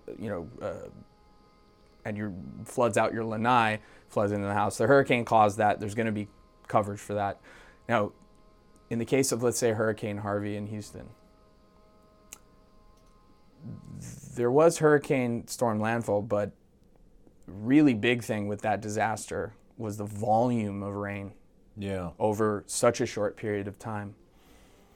There were areas of Houston that were in Zone X until that day. And unfortunately, those folks that were impacted and their homes were flooded up to the second story, their mortgage company didn't require them to carry flood insurance because they were in a low-risk zone until the heavens opened. Now, all of a sudden, FEMA might in the future have to go back and redraw the flood zone map. And they're looking at that. Absolutely. Yeah, and part of it is, clearly climate change is one aspect of it, and why it's a good idea to have this extra coverage, because over the last decade, we've seen increased numbers of named storms, just globally, right? More storms in the Pacific. So that makes sense. But another thing that people don't tend to point to is the hardening of the watershed. So where traditionally with the watershed, we think, it rains and then it goes into the ground and then it goes into the groundwater and then, it's the water cycle that we all learned in school. Now, because of all of the buildings that we've built, all the roads we've built, parking lots, any infrastructure really that hardens the ground. And Houston was a great example of this, where the water has no place to seep into, no way to go through the ground and into the bedrock. So all of that is just staying put. And that's an issue that we're seeing around the United States, globally, and even here, how the hardening of the watershed affects things. So, if you legitimately are concerned about climate change, which you very much should be, it's a reality that this is an issue, then you should really be concerned about protecting your investments and your property and getting some good insurance coverage. Well, and it's funny that, State Farm being, a big corporation, that they have a climatology department at their headquarters in Illinois. I didn't realize that. They have a meteorology department at their headquarters in Illinois. A lot of realtors know, and they tell me, or remind me, so to speak, that State Farm has limitations on property that we can cover as far as location's concerned. I think it's State Farm looking ahead to the future and setting themselves up for continued success in terms of being able to cover their clients for the long term, stay in business for the long term, is that we are unable to insure any property that is within 1,000 feet from the ocean front. A lot of times it's a condo we can't do. So we have a similar location tool. We type in the address, it GPSes where that condo is located, even if it's on the top floor. If the building is within that 1,000 feet mark, it's ineligible for insurance with State Farm, and we refer to them to a list of brokers who can get them a policy with a different carrier that does insure property within 1,000 feet from the ocean. I'm not a Nostradamus type of person. Nostradamus? Nostradamus. Did I say Nostradamus? Yeah, like the Hunchback. That's Nostradamus, thank you. Yeah. I'm not a Nostradamus type of person as far as Chicken Little, Sky is Falling. But the writing is starting to be written on the wall. And the insurance industry is going to change dramatically. I think from now until 2050, when they say that we've hit critical mass on the Earth warming and extreme weather events, I think in Florida, whether yesterday or a couple of days ago, temperature dropped so fast into the 30s that iguanas were falling from the trees. It sounds like something out of the Old Testament, but if we're going to see bombulous clouds and superstorms and polar vortexes, along with extreme hurricane seasons, moving forward, coastal flooding, the insurance industry is going to respond in kind to climate change, and they're going to do it to protect their financial interests, but also looking forward to the future and saying we need to completely restructure how this industry works in protecting property, because otherwise we're just going to be paying out into insolvency. Yeah, they're going to go bust. And you're going to have an Aniki situation where, sorry, we're out of money. I can't help you. Better luck next time. Wildfire is the other piece of that we've seen. I've chatted with State Farm agents, in California, if we have clients that have insurance there, as well as here. That's their hurricane projection, crisis, so to speak, that they're going through, and they're restructuring. A lot of companies are restructuring as we speak.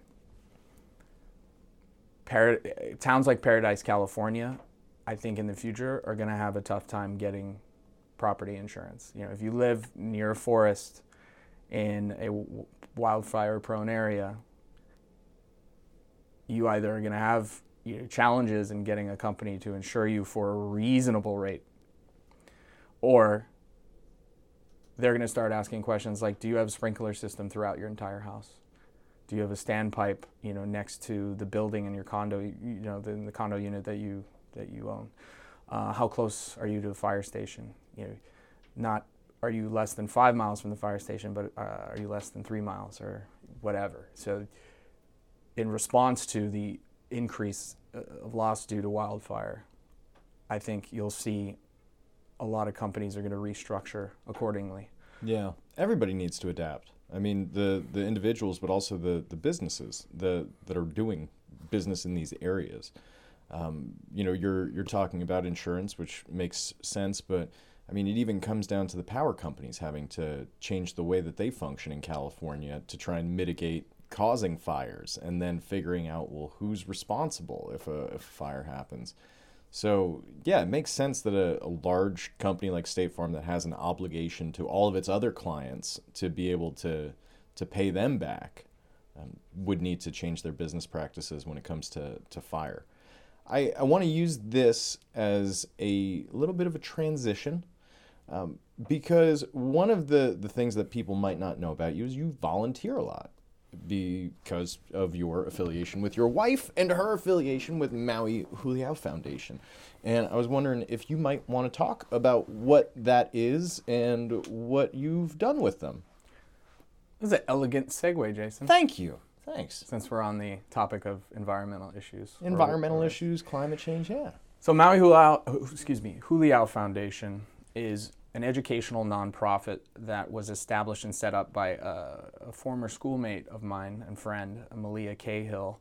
And it's been, I think it's been 10 years now that she's been the founder and director of this foundation. And I was introduced to it soon after I moved back in 2012, and have been involved,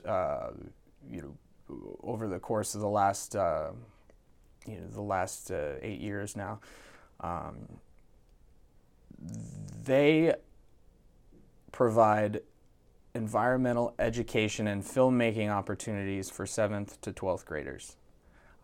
Basically what that means is it's an extracurricular film club where students learn on one side the techniques and the art of visual storytelling, of filmmaking. So everything from how to, frame a shot, how to use a camera, how to edit, and they do documentaries on environmental issues here on Maui, and here in Hawaii, and then abroad as well. So two ways that they learn, not only about these issues that are going to impact them, when time goes on, getting them to understand how their lifestyle and the way that they live their life impacts the environment, the things that they can do to change their lifestyle as far as being consumers, as far as how much trash they create as citizens, what the greater impacts are in the community and the environment here, and being able to intelligently communicate that to the community through multimedia. They do fun little fictional, or somewhat fictional kind of allegories, if you will, or storytelling, where there's characters and there's scripts, but more so are doing documentaries where they're engaging the community, they're interviewing people who are working really hard on these environmental issues, and bringing them to light. It's a wonderful thing that I was so blessed to be able to kind of be recruited to fall into 8 years ago. I wish it existed when I was a kid. Yeah. And I'm really happy to see that they are part of a larger community nationally of other groups, other foundations and organizations that are doing the same things they're doing, so they see that there's camaraderie in not only their pursuits or the work that these kids are doing, but also that they're part of a larger world of this Zennial generation. Is that what we're calling them now? I guess so. I think that's the thing. I like right? that. It has a good ring to it. Zennials. Yeah. And it's incredible. You see what young people are doing on a global scale. Regardless of your opinion of how Greta Thunberg approaches climate crisis, there's an emotional connection that these kids have to what the future has in store, and it scares them. It should scare us a lot more, even one generation or half a generation older. We should focus on what we can do to make a change, make a positive impact. And of course, microplastics is a big thing here in Hawaii because we're seeing it wash up on our shores. Wastefulness, and how super consumerism contributes to our environmental impacts. And instead of kids being overwhelmed with the scope of the problem and what can I really do, they do a lot. And now there's a cousin of the Maui Huli'au Foundation that once my wife was introduced to Huli'au and got involved full-time into the program as a program assistant to Malia. being the director, that they started what's called Juliao Green Events. Now, that in of itself is really the best example of how, real concrete, pragmatic steps can be taken in our Maui community to address these, issues of the landfill being almost full. I think when Alan Arakawa was still mayor, he made it clear that the Maui landfill has a limit that they're approaching, and that they're even, and I mean, you may know more about this than I do, but consequences that the EPA had brought to Maui County and saying, look, you got to figure out what you're going to do. Oahu got on that pretty quickly, and now they burn their trash. Now, that may not be the best option for us necessarily, but one thing we can all do is, and you see legislative steps taken, which is awesome, to curb single-use plastic, styrofoam ban, no cigarettes on the beach. Those are real steps that the community is taking. And Juliao Green Events, their big thing is engaging the communities, or community events where a lot of waste is generated, and work to help those event organizers facilitate the sorting of the different materials that would otherwise just go into a trash can or a dumpster, sorting them out so that the trash goes to the landfill, compostables are, and food waste is going towards, let's say, use in agriculture, and recyclables are properly and accurately recycled, because it's not it's not an all-in-one. Plastics, the types of plastics vary, and so what's recyclable and not recyclable, a lot of people are not sure. So they started getting involved in real-world solutions, and have been one of those nonprofit organizations that have been at the forefront of trying to encourage the county to take legislative steps, to curb the amount of waste that we generate. I think it's a wonderful thing to see that the county and the state at large is starting to make strides in informing and educating our tourism population, as to best practices. Yeah. Because we have people coming from all over the world. Their society and cultures, or what systems for waste, limiting waste, those systems are going to be different. Sometimes they're non-existent. Yeah. And so if you're coming from a place where you're used to just throwing everything into a trash can, and there isn't a, let's say a waste station, in your Kaanapali resort, where there's the opportunity to separate things like compostable or food waste or recyclables, then we haven't done our jobs as a community to set ourselves up for success as our tourism population increases consistently year to year. What kind of Maui am I going to be living in? Are you going to be living in? Our kids are going to be living in the future, if we're not going to put these things in place now? And we always say live pono. I think that's thrown around a lot, but also challenge our visitors to be a part of it. Well, I think you brought up a really great point, which is not just challenge them, but facilitate it. We need to make it easier for our visitors to not fall into the bad habits or behaviors that cause all of this pollution here on our island. I mean, geez, you go out to like Wainapanapa, you go out to really any coastal area, find the more remote coastal areas on Maui, and you'll find microplastics there. And it would be great to blame just the visitors and the mainlanders. That's what we love to do. I wish we could build a wall around Maui to protect us from microplastics. But the thing is, I think if we built a wall around Maui, it would just fill up with microplastics because it's us here and it's the people who are coming here. There was so much opposition to something that now makes so much sense, like the styrofoam ban. Society didn't collapse. Our economy didn't collapse because, we banned styrofoam products. Right? Did I miss something?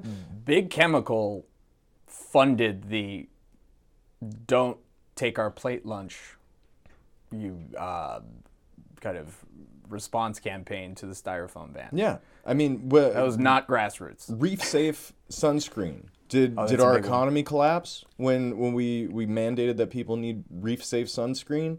No, you find a way. I am hopeful that soon we'll get rid of plastic utensils.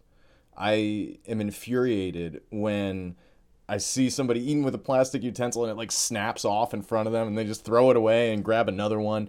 They're cheaply made. I carry a fork with me in my briefcase. I've got like the County of Maui set of utensils. Now they sell them in various stores. I bring a water bottle with me. These are things that maybe add some level of challenge to my life because now I have to remember to bring a fork with me and remember to bring a water bottle with me. But let's say if we were on Maui 100 years ago, I'm sure our level of hardship as far as our everyday life would have been far more difficult than it is now. So I can handle the hardship of having to carry a water bottle with me if it means that I'm not adding more junk to this island. And one of the other infuriating things is that people have this out of sight, out of mind mentality when it comes to their waste. If you don't see where it goes, then you just assume it's going to the right place, wherever it needs to be. So let's see. What are some of the green events that you've done or that we've worked at together? So the there was the Food and Film Festival. The Food and Film Festival, that's Huliao's annual major fundraiser. It's really fun. They have a fantastic food stations, various chefs that donate their time and their resources to prepare small plates that you can kind of bounce around and enjoy. And then you get a chance to watch all the films that the kids made over the course of the year. And so that's a no-brainer. It's only about 100 people usually that attend the event, but of course they're going to be there, doing their thing. But even with 100 people, we're talking like hundreds of pounds of waste that's getting diverted from the landfill, just from that one event, right? Absolutely. And you guys when they do that event, they're mindful of the materials that they're using. And I didn't mention it initially talking about green events, and the sorting of these different types of waste, but an integral part of what green events does, and I think even as important as physically being there to facilitate the waste management during the event, is getting in front of the vendors and getting them committed to using compostable products. If they don't do that, there's no point in them being there, but it does make the job a lot harder, and it's not setting the event up for success. So in the beginning, there was some challenge. Vendors were used to using the products that they obtain, for their, let's say, meals, whatever food products that they sell out in the world. And they're just used to using those products and ordering them in bulk, so they aren't going to think twice to go out of their way to purchase something else. So Green Events is really focused on saying, look, instead of styrofoam, use this compostable clamshell. Instead of a plastic fork, use this, like plastic, something that will break down quicker in the landfill, and will have less of environmental impact on the soil, let's say. it won't last 1,000 years in there. It'll last 50 years in there. And so in the beginning, it was a challenge. As time has gone by, they've been able to show vendors how doable it is, that the cost difference is minimal, or in some cases, as time goes by, more affordable. Yeah. And it's allowed them to participate in much, much larger community events. So rather than 100 people, we're talking about thousands of people. And the amount of waste that coincides with how, those type of numbers. Ulu Fest is a great community event that takes place annually at Maui Botanical Gardens. It's a Hawaiian culture event. It's a great food event. There's amazing music, arts and crafts. And when they did their first Ulu Fest, at the end of it, after all the waste was sorted, there was a industrial, like construction-sized dumpster that is on the property there that is used for the waste, for the Ulu Fest. And previously, there were 2 groundskeepers that really were responsible for picking up all the trash bags at the end of the event and tossing them into this dumpster. When we were finished, the groundskeeper came up to our group that had just completed the sorting of all the waste and said, last year this dumpster was full at the end of the night. He's like, we only see the very bottom layer of this dumpster full of trash now. So they went from a full construction-sized dumpster, site-sized dumpster, to just the very bottom layer of that dumpster. Yeah. And for them to see that kind of impact, not to mention how happy they were not to have to pick up so many bags of trash, but to see that kind of impact from one year to the next floored me. Yeah. And people at the events love it. They love seeing the effort. They love feeling like they're a part of something that's making a difference, that's being helpful, that's making a change. And also the amazing thing to me is even at these events I've been at where they have only the compostable products, where they tell the vendors, don't give out trash. Still somehow trash finds its way into the event and makes its way into the whole situation. What makes it worthwhile manning one of these zero waste stations, where visitors, event visitors have the opportunity to see it in action. The education part of it is the most surprising to me. And I still continue to learn from one event to the next, things that are compostable and recyclable and not. I'll have either my wife or Malia or some of the more involved members of Huliao Green events come to correct me. I'll say, "Oh yeah, that's compostable," and then my wife says, "Actually, it's not." I'm like, "It's not?" But with visitors to these events, when they come up with their food plates and cutlery and recyclable materials, and they're looking at the thing and they're looking at the signs on each puka where all the different things are going to go, they're really stoked to do it. They're really, really grateful that we're there. And they'll start the process of doing it, and we will have to kind of guide them through it. So many times these folks are shocked that what they think is recyclable is actually not. Yeah. And they'll say, "Really? Really? Wow, I had no idea." And it's great to be there. It's great to curb the amount of waste that these community events, just inherently create. But maybe, and I'm confident and hopeful, when that person goes back home and is about to either throw something away or recycle something, they're going to stop and be like, "Oh yeah, that's right. This particular container, plastic container, is not a type that's recyclable." And that, I really feel like that's starting to happen. Same thing with the plastic straw. Unfortunately, it takes something like that video of the turtle having a plastic straw pulled out of its nostril and it writhing in pain, for people to wake up and realize something like a plastic straw can have that kind of impact down the road on, our treasured green sea turtles, something we all feel proud of, that we have, we have green sea turtles. It's a symbol of Hawaii.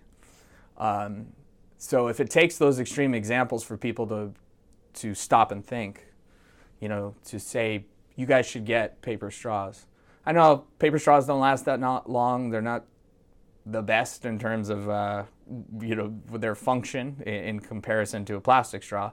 But restaurants, bars that are transitioning into paper, people take notice.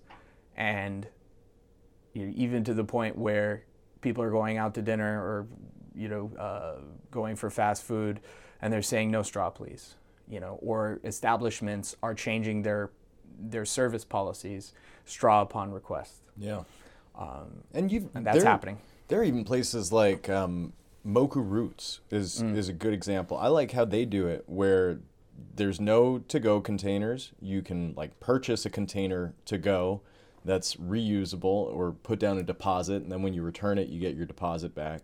I think they do the same thing with straws. I mean, you can even turn a straw into a cool flex. If you are one of those folks that really needs a straw for whatever purpose, that, for the past few thousand years of humanity and civilization, you would not have been able to thrive because you can only drink liquids through a straw. If you're one of those people, then get a gold straw encrusted with diamonds. You can use it to show off. You can use the presence of mind and the importance of nature as an excuse to just flex your wealth and prosperity.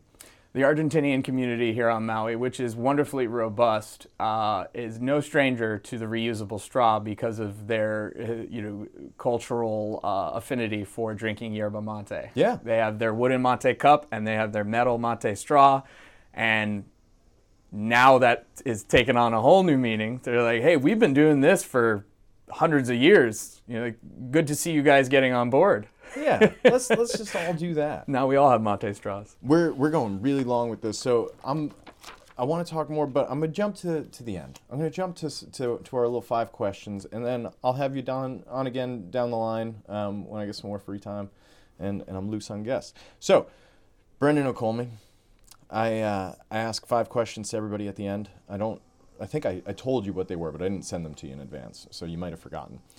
First question. What book would you recommend to anybody listening? Not necessarily your favorite book or the most meaningful book, but the book that you would recommend. Wow. Great question. I'm a history nerd, one of my hobbies. And a book that I have, now I'm on my, technically I'm on my 3rd copy, because my first copy was in a college course. My second copy I dog-eared and stained, and binding came apart, and so now I have my, hopefully my last copy. But I've also bought it for other friends that are interested in that similar subject matter. Is a book that was written by an anthropologist named Jared Diamond, and it's entitled Guns, Germs, and Steel. And it's essentially a historical breakdown of colonization and the impacts that, the beginnings of global society 500 years ago had on people and environment. And guns, germs, and steel being 3 things that, are paramount in how those changes took place over time. Impact on native populations, impact on the environment, and kind of the beginning of our human story and how we got to where we are now. and really amazing perspective and incredibly fascinating to look back and be able to make the connection, so that regardless of what industry you're in, what your interests are, be able to have some sense of where we're going, and if there are things that we should think about changing within ourselves as far as how we live our lives, or on a macro scale, as a society, the people we vote into office and what their priorities are, that we kind of have two choices. It's going to go in one direction or the other, and we're always at a point where we can choose to change.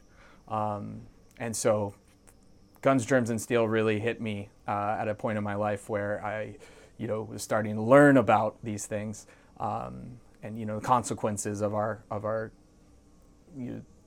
societal pursuits, if you will, with expansion, development, consumerism, industry, and so I really like that one. I'd recommend it to anybody. There's so many things in it that different people can pull from, and lessons, things you can take away from it. So, excellent. That's a good answer. You right off the top of your head too. I could go through a bunch of other ones, but that's one that I'm quick to mention. So I think no, that's a great recommendation. Not. I don't dislike it when people just recommend the Bible, but I always kind of feel like it's a little bit of a cop-out. I've had several guests who have recommended the Bible, and I always force them to give me a little more detail as to why, what specifically. But you gave a very good, real, solid recommendation. And I like nonfiction recommendations as well. I tend to give fiction recommendations. So, question number 2. What is guaranteed to make you smile? What is guaranteed to make me smile?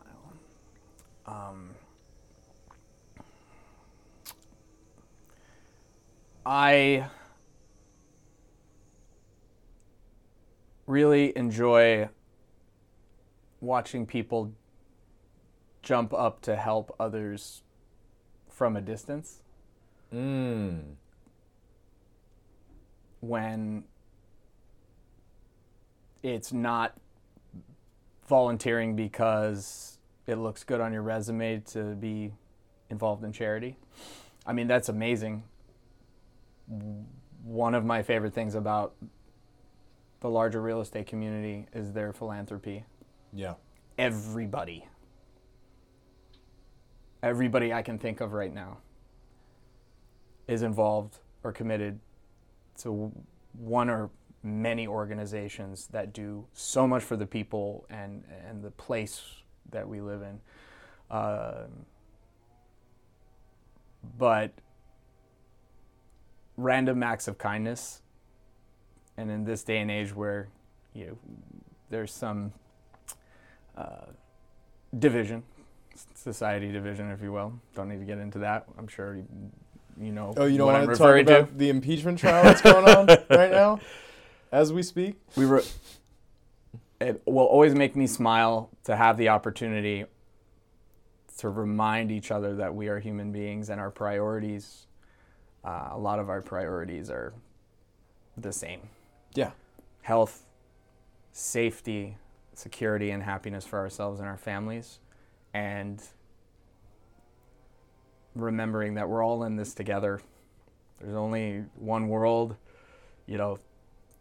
and we all have amazing opportunities to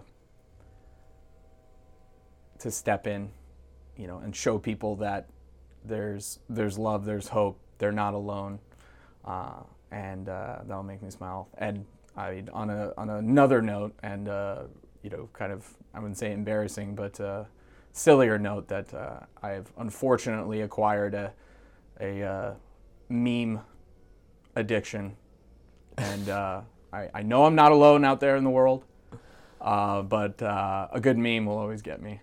Yeah, it's hard to pass up a good meme. Not as altruistic by any means, but if you want the two ends of the spectrum. It's okay. I mean, when I was asked this question, my examples were when Lantana clears her throat and the noise my dog makes when I feed her chips. You know, the cartoonish crunching.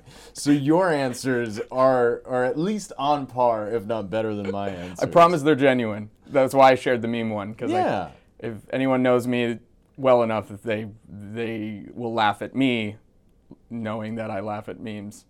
But you know, I think that first one that you mentioned, that knowing you, I know that that's genuine because you genuinely love people. Like you love people on a level that I'll admit I don't. Like you're more of a optimistic extrovert than I am, and more so than most people I know. And you genuinely care about folks. One of the things that I love about you is your hobbies. Often you end up turning that into an opportunity to volunteer for people. You're very into music. You like just playing with music and DJing on your own. And there have been multiple times where I'll be like, "What are you up to?" And you're like, "Oh, I'm DJing at a friend's wedding this weekend. You know, they couldn't hire a DJ, so I'm doing it for them." And you know, birthday parties and whatever else. Backpack Buddies Bocce Ball Tournament. Coming up in March. Ram is on. We're the first alternate for the waiting list. Our team didn't get back in time to say yes, we want to do it. So they're going to give us bocce ball to practice with. But hopefully I'll see you there. But yes, that was a genuine answer. You really do love seeing people care about each other. So that's good. What is something that you've changed your mind on? What is something that I've changed my mind on?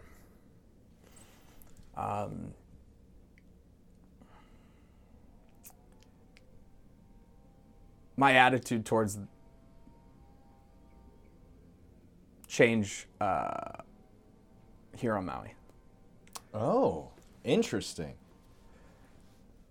We fear change, or I'll speak for myself. I initially fear change.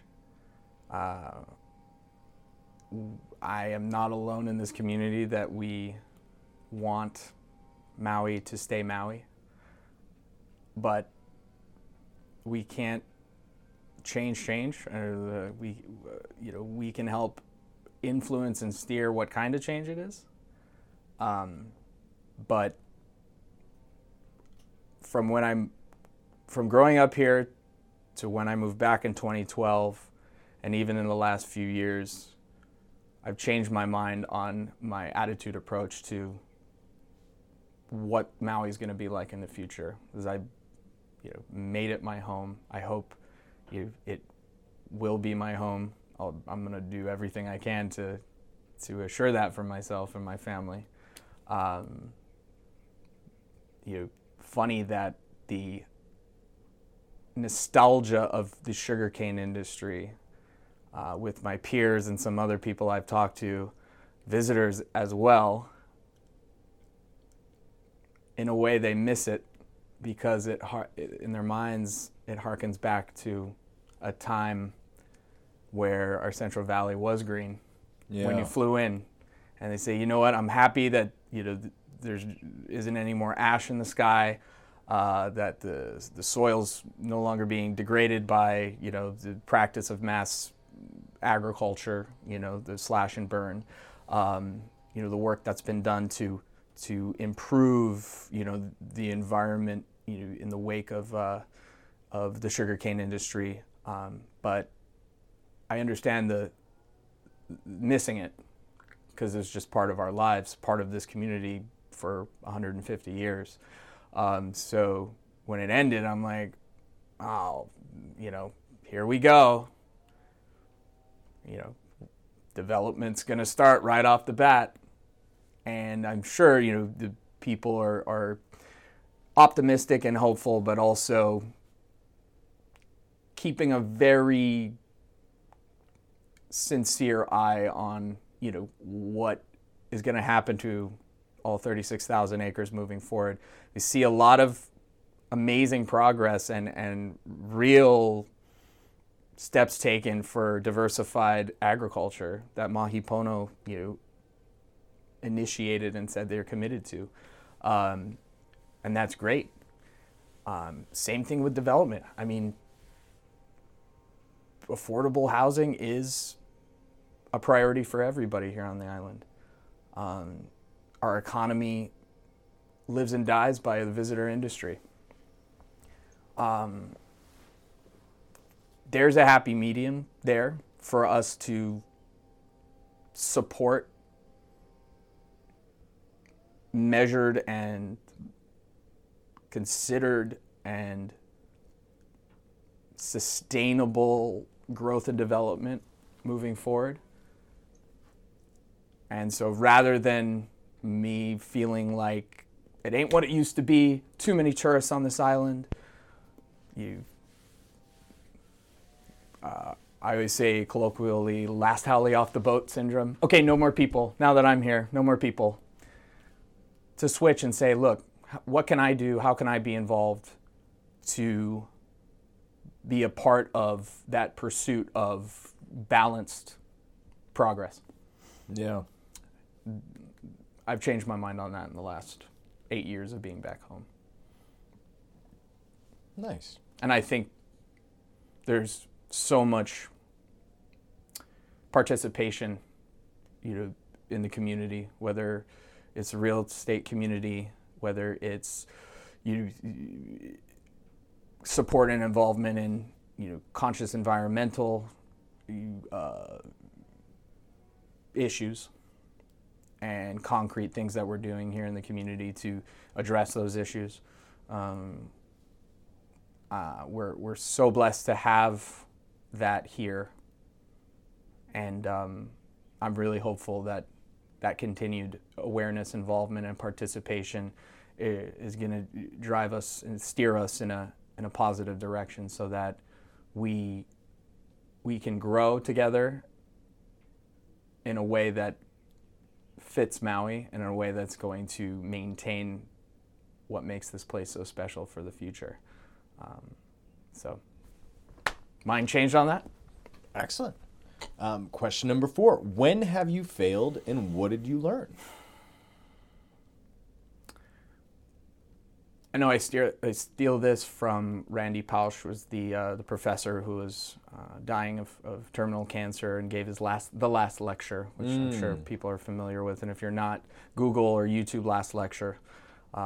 It's an emotional roller coaster, and I feel like vital for young people, especially starting off, in the world as 18-year-olds, whether they're joining the workforce right off the bat or going to college. But the biggest takeaway from that is that he said, in life, sometimes you either win or you learn. When you win, quote unquote, I feel like you learn to replicate that. So, an athlete, a sports team or whatever, you win the Super Bowl. What do you do next year? Same thing. Yeah. The people that are admired in the sports world are the perfectionists. People talk about basketball players that not make 1,000 jump shots, but shoot 1,000 jump shots. The coaches that might win the game by 30 points and talk about what they could have done better.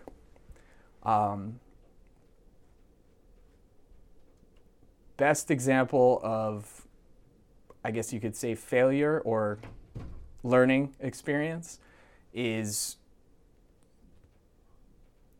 the, I guess, approach that I've made in the working world over the last 10 years, that there are many sides to being in the people industry, if you will. My opinion is that real estate, insurance, if you approach it from being in the people industry, your experience is going to be a lot more fulfilling and enriching. And when I started off, I just saw the potential for, I had dollar signs in my eyes. I saw the potential for great success and material wealth accumulation. And we need money in our lives in order to, exist, exceed, and thrive.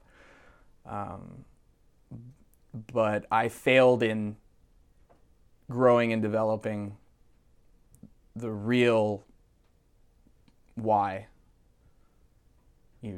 Why we get up and go to our place of work and work hard and spend more time with our coworkers and our colleagues than we do sometimes with our own families.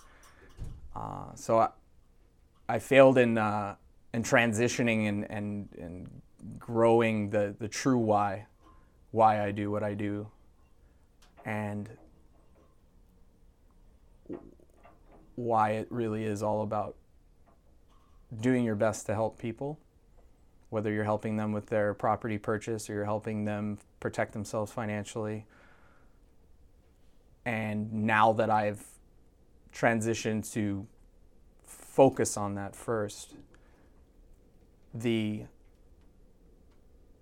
financial gain has come more fluidly than starting off by saying, is the juice worth the squeeze with this person? And you know what? For those realtors who are on the grind, whether you're starting out, whether your market is, in the first-time home buyer, or it's in the, luxury property market, there's nothing more impressive and admirable, in my opinion, than working as hard as so many realtors do on a contingency. That they put in 110% for their clients without any guarantee of compensation. Yeah. It might take 5 years. It might take 10 years. It might never happen. I experienced that more times than I closed with escrow. But once I changed to the relationship business, and the same thing with insurance, I started to have clients who said, you know what, I just don't think we're in a position right now where we can make a purchase decision, or we're not there financially to be able to qualify for that mortgage. And then months down the road, I get a phone call and said, hey, I'm a friend of so-and-so's. They said how amazing, you were, how hard you worked. And we just got pre-qualified, and we've been house hunting, and we need help in the house search buying process, and we'd love to work with you. And when that happened, it was more of a validation than getting a commission check that I had started to correct my attitude and my outlook and approach to why I have been in this this world, this industry, in one way or another for 10 years. So yeah, it's always a step-by-step process. You do have to protect yourself from maybe going down a path where heard the term before, time vampire. You gotta protect yourself from the time vampires and the looky-loos and the tire kickers and the open house addicts. But I've only benefited and succeeded from the people first approach, and the the abundance comes with sincerity, I think. So. Question number 5. What one piece of advice would you give to anyone listening? Anyone? Anyone. How many people listen to your podcast? Like 5 or 6. I'll be 7. Piece of advice. Approach everything from a place of joy. I know that sounds woo-woo. If my mom listened, she'd probably be like, yes, baby, yes.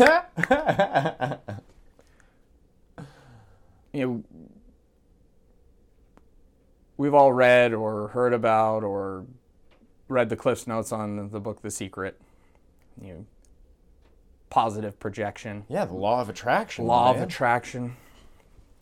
In our industry, it's part of the existential approach that we take to what we do. But my personal theme for 2020 is approach it with joy. Commit to approaching it with joy, whether it's in business, in personal relationships, health, outlook on society, outlook on our political climate, outlook on the climate itself. Approach it with joy,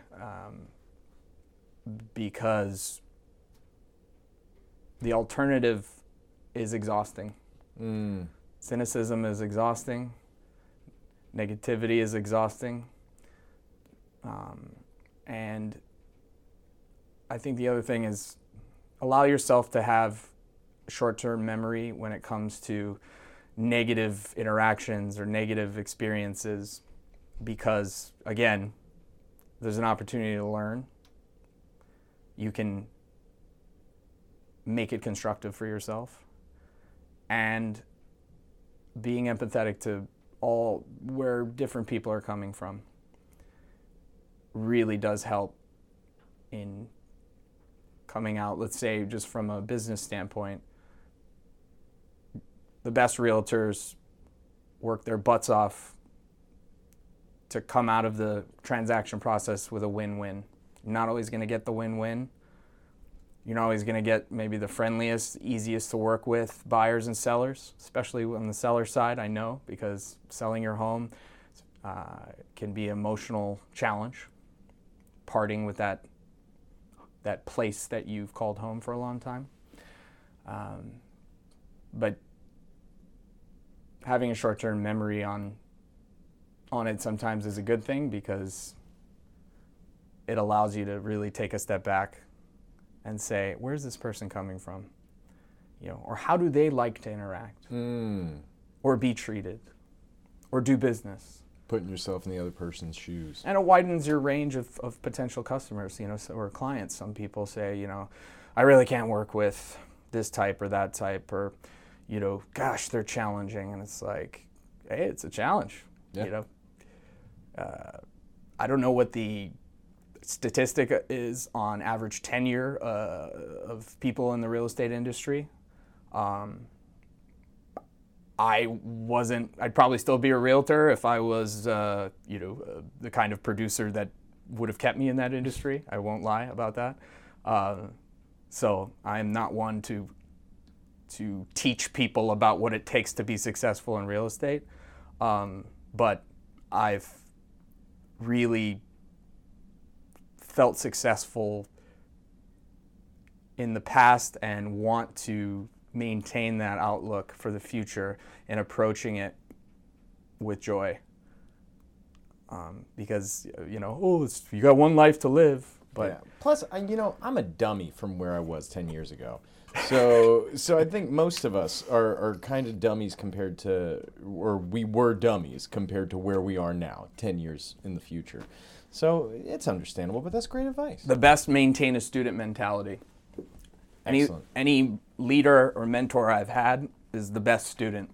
And if I learn anything from them, it's to always develop, always grow, always learn, and maintain that student mentality, because there's humility that's built into it. And then when you make mistakes or errors, you're in a great position mentally to recognize the potential lesson versus, that was a waste of time, or whatever, your negative response might be, is to say, what I took away from that is I got to manage my clients' expectations next time, or I have to set them up and myself up for success. I have to do more homework on the inventory.